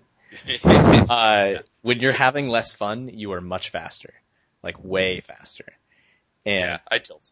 Yeah, you definitely tilt. But it's not even like, it's like a gradual scale. Like if you're really tilted, yeah, you're just gonna be like zooming through. But even if you're just like, if your deck just isn't being that much fun, you know what I mean? Like you definitely play faster. Where the second that like a Burning Vengeance is online, Ooh. Every turn is like 4 hours. Oh god, you just gotta savor those moments. You're like, oh man, I can't wait. Yeah, exactly. But yeah, it's interesting. And yeah, so anyway, let's talk about why you would want to play slow. We'll start with playing slow and then talk about playing fast. So the reasons that you would want to play slow. The biggest reason, in my opinion, is it gives you time to think. This is a game that requires brain function. It's a game of strategy. That's the only thing you control anyway. There's also a game of chance in there as well, but the only thing you control is what you do with your brain, and this gives you time to do that when you play slower. Which is the most important point, and even if you think you got the fastest mind ever, you're not a computer. Like you're not going to figure everything out that fast. So yeah, just that's the best part of playing slow, in my opinion. Somebody give me another good reason why to play slow. Particularly like the idea that it can frustrate a player that wants to play fast. Particularly if they're used to being able to dictate the speed of play by them playing fast.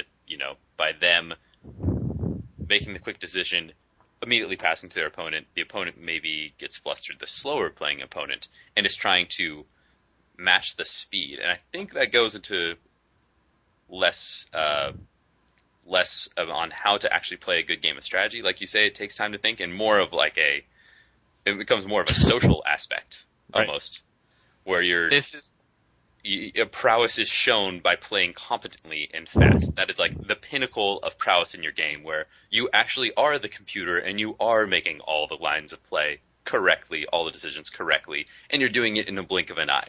What a master! But yeah, like if that's what you think someone might want to do, the fast player tries to make you do that, or the fast play makes the opponent want to play outside of their comfort zone. But that's of course talking about the cons or the pros of playing fast, not the pros of playing slow. But yeah, the inverse is definitely true, where if the player is just generally impatient, playing slow and taking much more time in a game where we have 50 minutes. It's not online where we each have 25 or we each have 30. We have 50 or 60 in some cases. It can be kind of annoying to someone if one player is taking 50 of those minutes, 40 of those minutes, and the other person is taking 10. Right. But that's a whole nother discussion right there. Totally. And it actually is it's important to mention, because like to play slow, to tilt your opponent, like your fast playing opponent that's trying to dictate the pace of the game by playing very fast, trying to fluster you, and in turn you're doing exactly the opposite of what he wants, playing even slower. That comes into a dangerous area if you're doing it too much and over the span of especially near the end of the round, right? Because then you're getting into the territory of, well, he can call a judge over, have them watch me for slow play, and things can get bad real fast, where you could possibly get an infraction or something like that. And I don't know if any of you have had a judge watch over your shoulder about slow play, but nothing will make you play worse than that. That's all you're going to be able to think about, and you're going to be playing at the opposite of what you want to be, you know? Like, you're going to be playing faster than you could believe, or because the judge is breathing down your neck, and you're like, oh, God, I can't get kicked out of this tournament. I've only had that happen to me once, but I've seen it happen to other people multiple times, and it's, you know, it almost always ends up with that person making play mistakes. Especially if they're, you know, not actually doing slow play intentionally, right? If it was really a pressure situation before, and they were trying their hardest to think as fast and as well as they can, and then the guy sitting across from you calmly says that I think that you may be cheating. Right. And now you have someone else that's seeing if you are indeed cheating, if you are indeed trying to make things go to a draw. Right. Yeah. Yeah. For a lot of people, they're not used to playing the game with scrutiny. You know, most of the games are played with just you and your opponent, and no one is seeing your hand, but maybe, you know, a friend or two. Right. So, but that's definitely a con. Yeah, it's a con, but it's an interesting thing. The mind games that you play with the speed of your play are very interesting. And I think it comes more into it with fast play than slow play, because it's easier to tilt an opponent by playing fast than by playing slow. Because Really? Oh, yeah. Oh my God, I so. disagree. I am like, man, when I'm sitting across from a truly slow player, it is just exhausting. Like, just sitting there going, I know you can't have that many things to calculate. I can see the board state. You have 3 cards in hand. I know what's, like, possible. Get on with it. You know? Like, Sure. that is the thing that's, like, kills me. Whereas, like, somebody playing too fast, it's just like, yeah, go ahead. You're gonna fuck up. Like, it doesn't bother me when somebody tries to play fast against me. It bothers me a lot when somebody tries to play slow. Or they don't try. It doesn't seem like they're trying. I mean, that's the difference. It's like if you, like, force a slow, or, you know, force playing slow, I don't know how, it's gotta be, it's tough. Like you said, it's like, cause when it becomes obvious that you're forcing that, then you're cheating. In a way.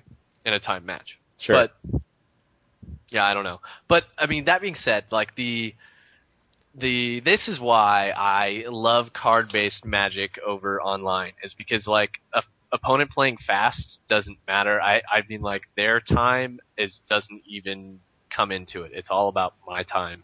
And maybe this is because I'm slow or online, but, like, online it doesn't, like, playing fast, playing slow, it's just about me. It's not about them. Yeah, speed of play online is a whole different beast. We're talking about right. But with Magic in person with cards, it's a mind game as much as it is just doing the right thing. I mean, I love putting my hand down on the table to signal that, like, I've got nothing to do, but I definitely have things to do, and yeah. I'm gonna try to get you make the move that you weren't sure about making. Sure. So, like, those kind of things. So this is the reason I say fast play is easier to tilt somebody with, is because it's easier to dictate the speed of your opponent's play when you play fast. And I'm not just talking about your turn. Your opponent's turn is part of it. So when your opponent does something in their first main phase and you pick up a pencil and put it to your pad of paper, like that in their head, they're like, oh, I'm supposed to be attacking now. Like, you're pushing them to attack right away. Mm-hmm. And maybe that's exactly, like, you want them to not think about the attack, to just do it because you have something to do. And they think that you don't. They think that you're changing life totals right away. And it's like this whole, like, pushing the opponent to play faster by your mannerisms, by the things you do. I mean, your turn matters too. Play your turn as fast as possible, pass the turn, and then just start playing their turn without even playing, you know, like giving them cues, like, this is what you're supposed to do next. And it will really screw people up. And they'll like, the first time a mistake is made, and if you're playing fast, and that's the reason, the slower opponent is gonna just get super tilted super quickly. I see. I like that. So the point of playing fast is it's a lot easier when you're playing fast to dictate the speed of the game versus if you're playing slow, your opponent can pick up the speed. Your opponent basically it's like for me it's like being on the freeway. If I'm on the freeway, if I'm like the fastest or near to the fastest person, I'm not getting past. Right. And so I don't have to think about the other cars on the road as much. Right. So I'm dictating the speed of the road in a way. Yeah. Cars get out of your way, Jason. Exactly. Well, I mean, yeah. Yeah, you're dictating how things are Liberator. going when you're going fast. When you're going I think slow. The difference, if I'm picking apart what you guys are saying, is the difference between like tilting and being an annoyance. You know, like the fast player might make someone play outside of their comfort zone, and people make more mistakes, easily, way more mistakes playing fast than they ever do playing slow. Totally. The slow player, maybe he is just dictating a casual game, and the fast player slows it down a little bit too. Or like you say, you just get kind of annoyed. You just get annoyed because you're saying, how many decisions could you really be needing to make here, man? Like, I've got you, or whatever. So, like, you get to sit there, and you get to think a little bit more. You know, it's not like you have to have your mind drift off. It's not like you have to be distracted. It just is, you know, online, at least it's on their clock. But if I'm playing you, Ryan, I think that I choose to play slow because I think I have a better chance of tilting you if I play slow than if I play fast. You have a better chance of tilting me with Rally the Peasants than any card Yeah, ever. that's true. You beat me more with that card than anyone will ever beat me with one card. It's a good card. Anyway, yeah. But yeah, so anyway, let's get back to we're kind of, I mean, we're not going off topic, but we're getting ahead of ourselves here. So yeah, dictating the speed of play is very important. And I think it's easier to do with fast than slow. But the other thing that's really nice about slow play is that just giving yourself more time, you just have more chances to see things, right? Like, obviously it just has to do with the same thing about thinking out all your decisions. It's just giving yourself more time. You'll notice things more. You'll notice more opportunities, and potential lines of play. Like, if I slowed down my play, I would see that I could just attack for the win and they lose because they're tapped out. But instead, like, I get in this fast mode and I see like a fun, cool play and I do it and I pass the turn and I missed the win. But yeah, so slowing it down, really important for just playing as optimally as possible, as we've said. Absolutely. Now, the bad parts of playing slow. Well, the most obvious one, going to time, getting a draw. If you play slow enough to where you can't finish the game, then you can't win the game. I mean, maybe you can in extra turns, but that's a big problem, where if you're a slow enough player, going to time can be a big problem for you. Yeah. That is more important online than anything because going to time there is not a draw. That is a loss. But a draw still sucks. Like, as we all know, this weekend when we were getting mass texts, we hear that John got his first draw. We're like, fuck. That's essentially a loss. Like, god damn it. Day one, it's a loss. Yeah. And so, I mean, a draw is awful, and nobody wants them, and everybody's upset at the end of a draw. Like, nobody's happy. This game is supposed to be fun, and at the end of a draw, you're going into your next round tilted for sure. Mm-hmm. So that's a big con to slow play, and it's an important thing when you're like playing slow on purpose, that you have good clock management skills, because you need to be able to switch modes when things are obviously going too slow for how far into the round you are. Another big thing for me is a chance to overthink plays.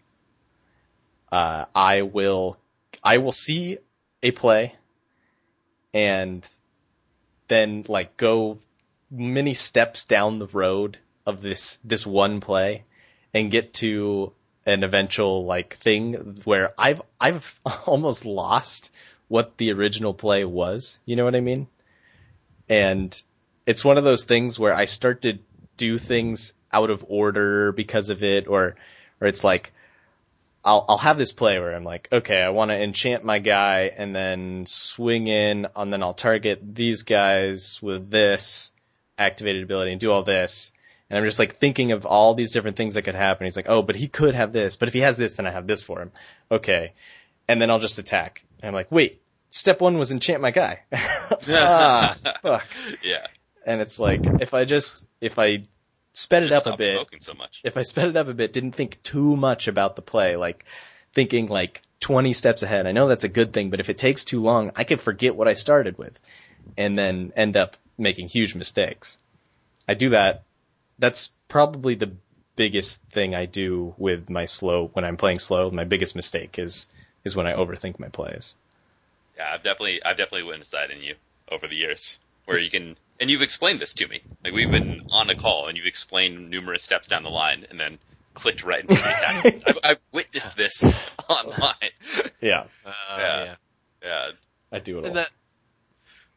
And last, I think one of the things we wanted to bring up was that, like you playing slowly gives your opponent time to kind of get an idea of what's in your hand. So if you're playing too slowly where you're going through like all the possibilities, and there's a limited set of possibilities in Magic, and based on what you're playing, your opponent can determine exactly what you're going to do as well. And if you choose not to do it, then they know what's in your hand. So it's totally.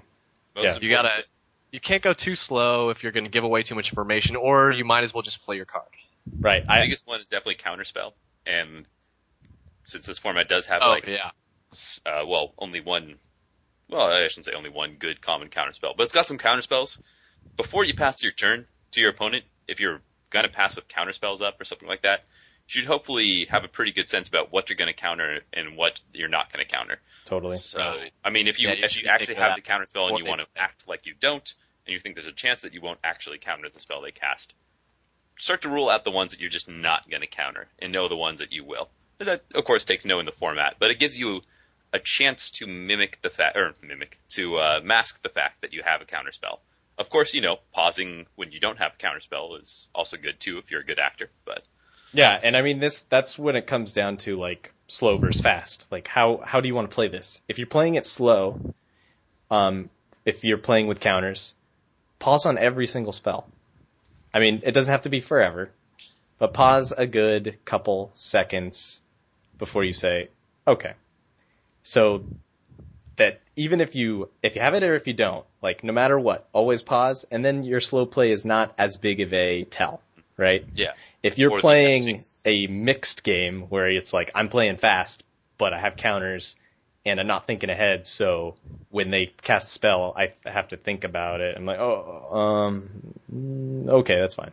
Yeah. It's like now things are going in a different direction. Like, yeah. Unless, Definitely a basic thing. Online, as a quick online aside, when you F6 and when you don't F6 can be a really good way to, if you can't really act very well in person, bluff the fact that you may have or don't have the counterspell. Online, you can control the speed by which you pass the turns. We both have our poker face, but someone gets to dictate speed. And the other person, may actually look into that, try and infer what cards you may have from the speed of your play.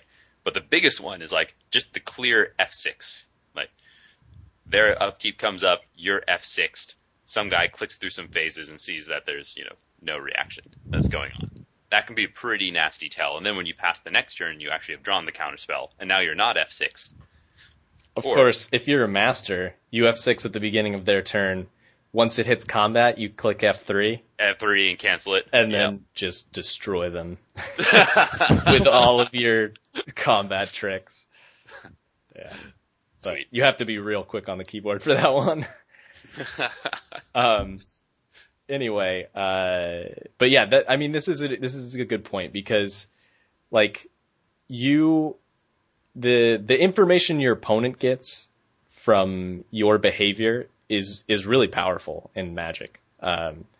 And that is a big, it's a big pro for playing fast. Is the faster you play, the less information you're going to give your opponent, pretty much always. The slower you play, you're going to get some good. They could get some good morsels out of there. I have a good anecdote. We both know our friend Paul. None of you do, or unless you are Russell or John or Greg or something who's listening. But one time, I think it was M11 actually. Was that when they reprinted Lightning Bolt? I think so. Sounds about right. Yeah. And this is when Paul is just getting back into the game, and he plays a mountain turn 1, passes the turn. I play my second land and play some card and pass. We're playing fast. Like he started by mountain go, and I'm like land guy go, and Paul goes okay, and then he picks up his card. He took like. It was not necessarily a slow play, but he turned from fast to kind of a slow thing, and I immediately just said, "I know there's a lightning bolt in your hand." Like I just told him, right, because I'm trying to give him like some help since he was just getting back into the game, just being like, "Paul, you just totally told me what's in your hand," and he's like, "Oh damn, all right." So it's one of those things where a swing in the way you're playing, like from slow to fast or fast to slow, that's a big tell as well.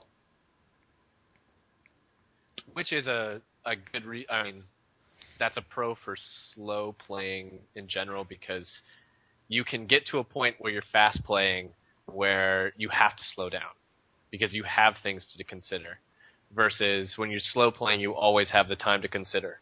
If you're forcing a slow play. Exactly. If you're dictating that speed. Yeah. I mean, if you're fast playing, you really have to be thinking ahead. Like, if you want to keep the pace up and not have major tells, like, you got to be thinking ahead. Yep. Anyway, so talking about fast and why it's good. And we've talked about a few of the reasons so far, like dictating the speed of the game and tilting a slower opponent by dictating the speed of the game.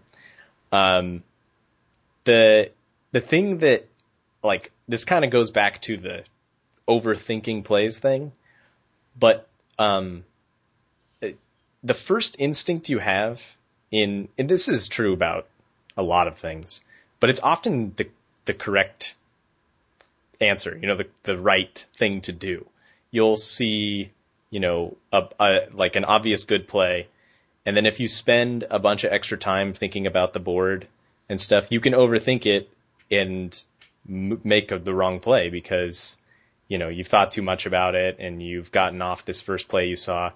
But chances are, like, that's probably the right answer. It's like taking a multiple choice test. They say, like, the first answer you think it is like the right answer, like 90% of the time or something. Yeah. And often people will not choose it because they just think too much about it. It's similar with Magic. And I think depending on the type of person you are, this can be really important. We bring up Russell a lot for people who have good magical instincts. Oh, yeah. And he really is, like, incredibly impressive with that. Every time I've played with him online, the person I played with the most online is obviously Ryan. He's talking about all of my inadequacies because he's seen me play too much. But I've played with Russell a few times, and he's always ahead of me. But and he's always doing things. Like, he's always clicking ahead, and I'm like, whoa, like, what are you doing, man? And he's like, I'm gonna do this and this and this. Like, obviously, like, I'm like, but you could have gone this route. And he's like, yeah, but is it better? And it's like, no, you're right. Your way was better. And it's like, but it's, if you're the type of player that runs off instinct, like, playing fast is really good for you because like we said, it dictates the speed of the game and gets you like into a mode where you have the advantage. Yeah. And yeah, if you're not like that, if you're really bad with instincts, then fast playing may not be for you. Which hopefully you figured out at this point. Yeah, totally. Are there any other reasons you think playing fast is good? It looks cool. It looks cool. It lets you multitask, you know. Yeah. We play at a pizza parlor. Like, we usually have pizza or, you know, some sort of cheesy bread on one side and a beer on the other. It's like, the more time that it's in their court, like, the more time you're stuffing your face. And drinking your giant beers. Yeah, drinking your way into fast play. Yeah, exactly. It'll be fast play whether you like it or not. Sure, yeah. Yeah. Anyway. But yeah, so some cons about playing fast. The biggest one we've talked about already. Being sloppy, missing things, not, just being a bad player. Doing the wrong thing. That's very easy to do when you're playing fast. Yeah. And like I said at the beginning of this, a lot of people feel like playing fast is like the good way to play. Like that's how like the pros are gonna play it, you know? It's totally not true. Go watch some pros videos. Like some of them take forever on their turns. They don't want to make mistakes, and it's important. So if you feel like you're getting sloppy, slow it down. And it really will help. Maybe count to 10, do some breathing exercises. But go ahead. Just name what phases you're in. That'll slow you down for sure. If you start saying I'm going from my upkeep to draw phase to, you know, like, that's going to slow you down, and it's going to keep you actually on top of what you should be doing. Totally. That's a great tip for playing faster or slower, to say pretty much every single thing that is happening in a game of Magic. Kind of like Magic Online does for you. Also can tilt your opponent like you don't even fucking know. Especially if you have some of the more annoying voices that you encounter in Magic. Right. And if you really want to get tricksy about it, you can say everything except for the things you don't want your opponents to remember. So you go untap, upkeep, draw, main phase 1, and then you'll just be like, all right, attacking with these two. My cards are sideways. You didn't block. Yeah, and instead of saying like declare attacks and letting them tap your guys, you just tap them and say I'm attacking with these two, and then they'll move into blocks and be like, oh wait, I have this master decoy. Ah, damn it. Like, that can happen. Anyway, this is getting a little tricksy. That's not really the point of this conversation. But yeah, it's a great tip for slowing it down. Say everything you're doing. And I rarely do this, but I love to do it, and it really tilts people, especially strangers, is to actually create the stack like Magic Online does. Don't touch my stuff, Jeff. I will do this sometimes where I will be like, all right, like this on the stack, and I'll put it to the side of the game, and then I'll like do another thing. I'll say this on the stack, and I'll put like a counter on my card. It's like it's mostly to tilt people because I'm a dick sometimes. I feel like messing with people, but it really does work, and it helps a lot. It visualizes things. I've done it for new players actually, because it's really helpful to visualize the stack when you're new. But yeah, it'll really slow down the course of play and tilt those fast players like nothing else. But yeah, anyway, the another thing that's bad about fast play is you can, if you're playing in a tournament with actual, like, you know, important tournament like a Grand Prix or something, you can accrue some infractions by playing too fast, because you'll make actual functional errors instead of like play mistakes, but actual incorrect errors where your opponent calls a judge and they're like, he tried to do this and that's not allowed. Yeah. accidentally picked up the extra card is, of course, the worst one. Yeah, and that's a lot of us got to see that. GP Oakland, right? Top 8, guy lost. Yeah, it's a game loss. I don't know if it was game 2 or if it was game 3, but it was still the match. Yeah. Yeah, he got a game loss, drew an extra card off a mole, right? Yep. Mold to 6 and still took 7 or something like that. Caught it right away, didn't try to, pass it off. Not like you could really do that on camera, but yeah, the guy was just not slowing himself down, apparently. Yeah, it's caught up in the moment, recognizing your emotions, not just like your conscious decision to play fast or slow, but recognizing the emotions that dictate these things, especially fast play. And actually, very important. That's a great point, because if you are like unintentionally playing a certain speed, and you notice, oh, like I'm playing faster than normal, or I'm playing slower than normal. That's probably a good sign that you want to be speeding up or slowing down, changing it.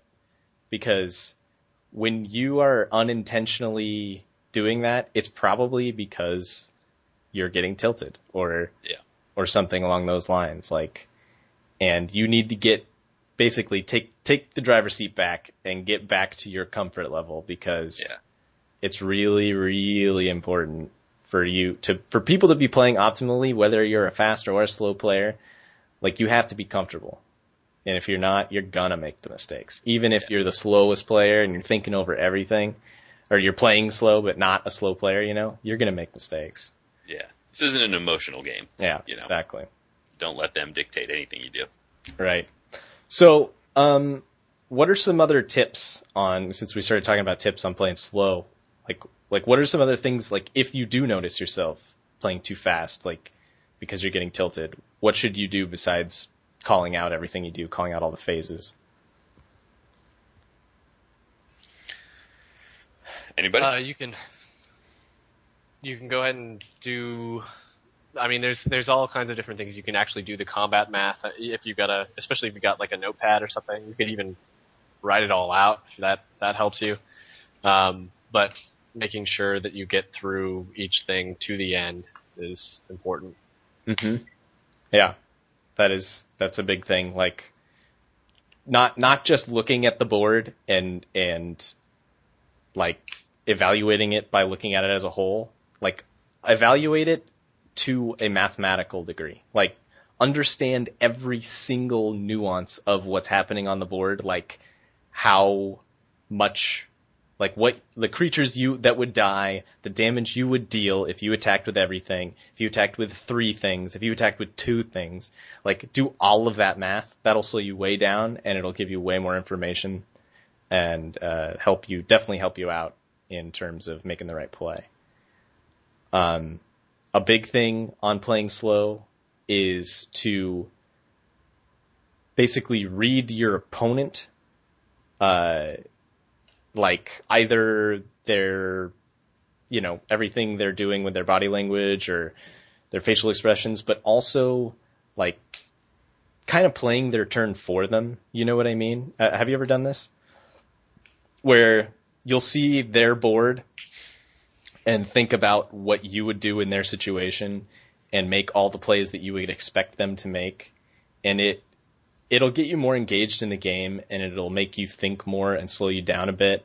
Because a big problem with fast play is that if you're not paying attention, or if you're not thinking in your opponent's shoes, like, you can really walk into things that may have been super obvious. Mm-hmm. Very good point. Yeah. So tips on playing fast. Greg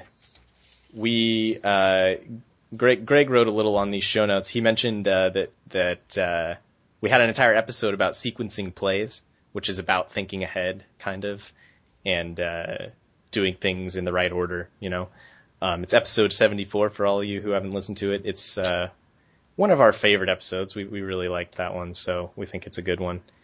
We have a lot of good things to say, so check that out. But yeah, thinking ahead, super, super important to speed up your play. Like, on your opponent's turn, doing everything already, like planning everything that you have that you could do on your next turn, on your opponent's turn. Like, you're going to have one more piece of information, which is the next card. but it's less. It's all the less that you really need to do while you're doing that. Mm-hmm. Anything else, guys? One thing I use a lot have been using is putting markers of some kind on my cards to indicate, to stop me from doing things. So like upkeep. Oh yeah, put a dice on top of the library. Absolutely. So that I don't have to think too hard about each step. I have visual cues that tell me at this step I had something I had to do. So you can set yourself up pretty well just by putting markers out that are visual cues. It could be hopefully it's during your opponent's turn that you're doing this that will set you up for your turn. You can just kind of blow through it. Totally. Yeah, I mean that's pretty big for fast play. Yeah. Because nobody's perfect, and missing a trigger can be game ending, obviously. Quick question on that. Who is not paid for a pact because they forgot? Anybody? Russell is not here, I'm sorry. Yeah. He also didn't have a trigger. The best thing is that he actually somebody did that against him at Vegas, which was awesome. Yeah. That's right. Yeah. It's like the guy who we always make fun of for that actually got a game win out of that. It was the same pact. It was Slaughter Pact. Yeah, it was Slaughter Pact. Yeah. And Russell's like, I know this one. I know that you can't do that. There's balance in the world. Yeah. So another great tip on playing fast. If you really want to increase the speed of your game, you need to develop these instinctual kind of muscle memory type skills that are based on kind of rules of thumb. Say if you're playing a deck, because these exist now, it might be smart, depending on the type of Magic you play, to do this every time. But we have miracles now, and you can really screw up by just drawing a card into your hand with miracles. And so there's the thing called the miracle draw, which I learned, which is I'll pick up the card and what I do is I tap it on the top of my deck before I put it in my hand, and that gives me a second to look at the card before I put it in my hand. And that's an important instinctual thing that I do. I stopped doing it because I only play limited and I'm never playing that set again. But maybe I should start again because I think we have some miracles in the cube. But yeah, definitely. But yeah, there's those things like that, or having a default mode for the game. You by default are going to cast your spells in your first main phase, not your second main phase, other way around. Sorry about that. Attack first, giving your opponent less information, unless there's a card that wants to be cast in the first main phase, like an aura or something of that nature. But developing these quick things that you almost don't even think about, that it will speed up your game immensely. I mean, that's you pretty much, if you want to play fast, you have to develop these skills. And a big one for me is that I always start my turn at the end of my opponent's turn, as in they say they're done. I start the first phase of my turn essentially is my opponent's end of turn step.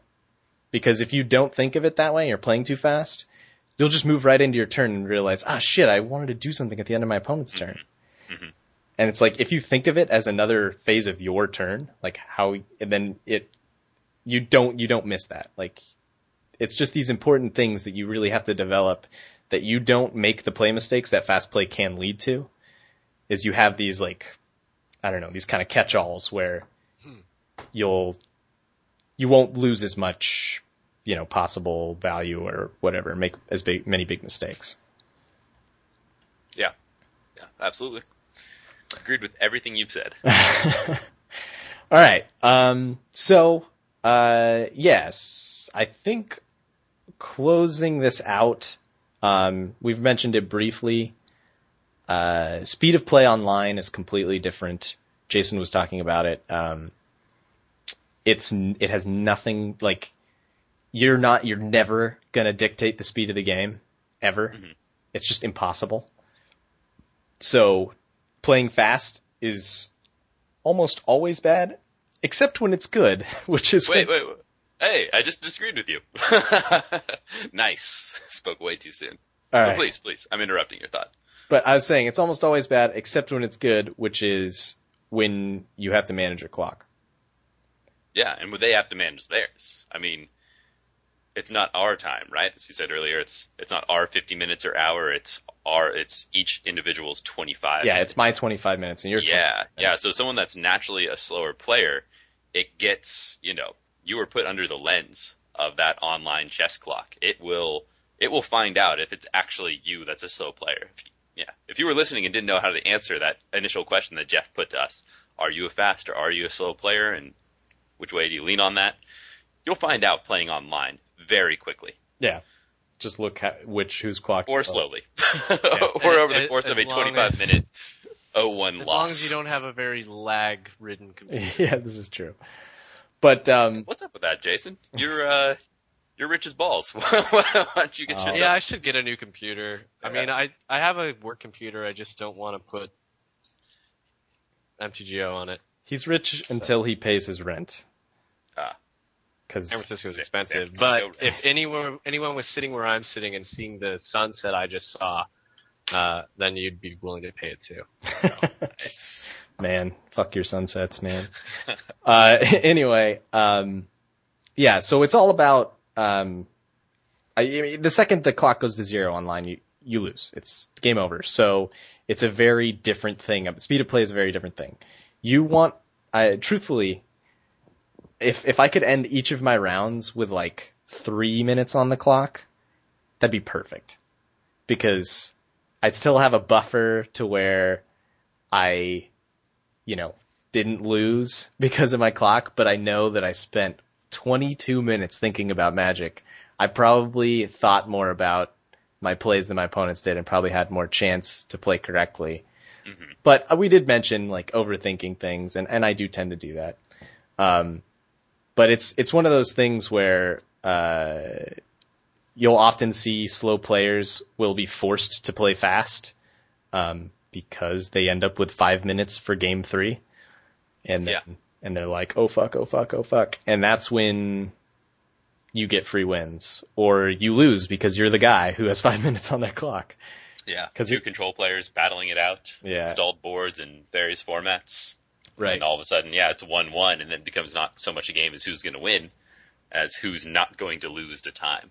You start to like board out cards that would actually let you win for more defensive cards. Right. Yeah. Yeah. So, Yeah, where you just start playing a completely different game of Magic. Totally. Ah. Yeah. So, like, I guess the tip that I have is, it's a tip and a danger. There's the F6 key we've mentioned. Oh yeah. It's a big danger, but a big help in playing fast. Like you can save a lot of seconds with that bad boy. But F6 means you aren't doing anything the rest of the turn, so be wary. Only use you get it. to block, but... I only use it if I like literally have nothing I could do. Mm-hmm. And sometimes I won't even then, because maybe I'm playing a blue deck, and it's just like, if I play a blue deck, I don't touch F6 ever. I will never touch that key, because I do not like to give up free information. And every second I have to push a button costs me 2, so I press F6 all the time. Very important for you, yeah. But it's a very dangerous key, and I use F2 as well, which is just the OK button. Instead of using my mouse to click OK, I click F2. It's also a danger, though, because you actually get in this mode where like you're used to just clicking F2 a few times in the beginning of your turn or whatever, and you'll just skip right over a phase because you're just pressing F2 too many times. And when I'm getting like kind of tilted online, I'll just keep my hands off the keyboard and only use my mouse, because I'll really F some things up. No pun intended. Hard to get much better than that. That sounds like a finisher. Wow. All right, guys. Really appreciate you guys coming on with Greg out and such. Enjoyed it. Hope you guys did too. Yeah, it was fun. Awesome. Yeah, absolutely, man. Definitely nice to just talk about these sort of basics every once and again, the non-strategy related aspects of the game. Yeah. I'd love to touch on like a little bit more into some of the aspects we started to cover tonight about maybe some of the emotions that come into the games, how the social dynamic that comes with sitting across from a player. Because there's definitely a lot to be said about that, and a lot of it's going to be very subjective. So I think it would be really interesting to hear everyone's opinion on this. And are we going to start telling people to stop wearing deodorant and all these kind of things to really tilt their opponent? Is that the direction this podcast is going? Oh God, I hope not. Please, Ryan, don't stop wearing deodorant. Should I start? That's probably the first step. Is that what you're trying to say? All right. But I mean that could be a whole topic on its own, the whole kind of social aspect. And we talked a lot about it, but there's definitely more to it. A big thing that I'd like to say at the end of this, we talked about playing slow, playing fast, tilting people, things like that. Please only take these into consideration with talking about the social aspects of tilting players when you're playing for like real stakes. When you're playing for fun, just for nothing, tilting your opponent should not be a goal of yours, because you're just the dick that nobody wants to play with then. And there are some people that play so much competitive Magic that by the time they get down to their, super non-competitive thing, they still play like a competitive player, and they try to get the value out of those types of things. And everyone hates them, so don't be that guy. But if you're not there to have fun, you're there to crush some friggin' wizards, make people go home crying. Oh, yeah. Then tilt the hell out of those MFers. That's my next GP plan. just piss off every opponent you have. Anyway. Plow under, Eternal Witness, plow under. Just piss them off. Oh, man. God. That's like Blinding Beam, Eternal Witness, Blinding Beam. Oh, yeah. Did that so many times in Vegas. Oh, man. I'm still pissed at myself. Anyway. Thank you everybody for listening. If you want to get in touch with us, eastwestdraftcast@gmail.com is our email. This show gets posted at eastwestdraftcast.com. That's the first place it gets posted. It eventually goes up on MTGcast, which has actually just taken up new management, and is supposed to be more. Shows should be being posted more on time now, I guess, especially because once everything's in place, we will be in charge of posting our own shows to the website, meaning that it'll probably go up at the same time as we put it up on our website. So, hooray! And yeah, MTGcast is going to become better, they say, and I hope that is true, and I support them in whatever they do. Lastly, you can talk to us on Twitter. I am at JeffEWDC. I rarely say anything on there. I read things, but I don't say much. Greg, on the other hand, is at EWDraftcast, and he says a whole lot. I doubt either of you are talking Magic on Twitter, right? No. What's a Twitter? Yeah. Yeah, you can catch us on there. You can email us, send us something. We'd love to hear from you. And that's about it. You guys have any final things to say? Maybe, I don't know, something, you've been dying to say on a public forum, in any forum. Nothing related to Magic. Wow. All right. All right. Well, thanks for listening. Draftcast out.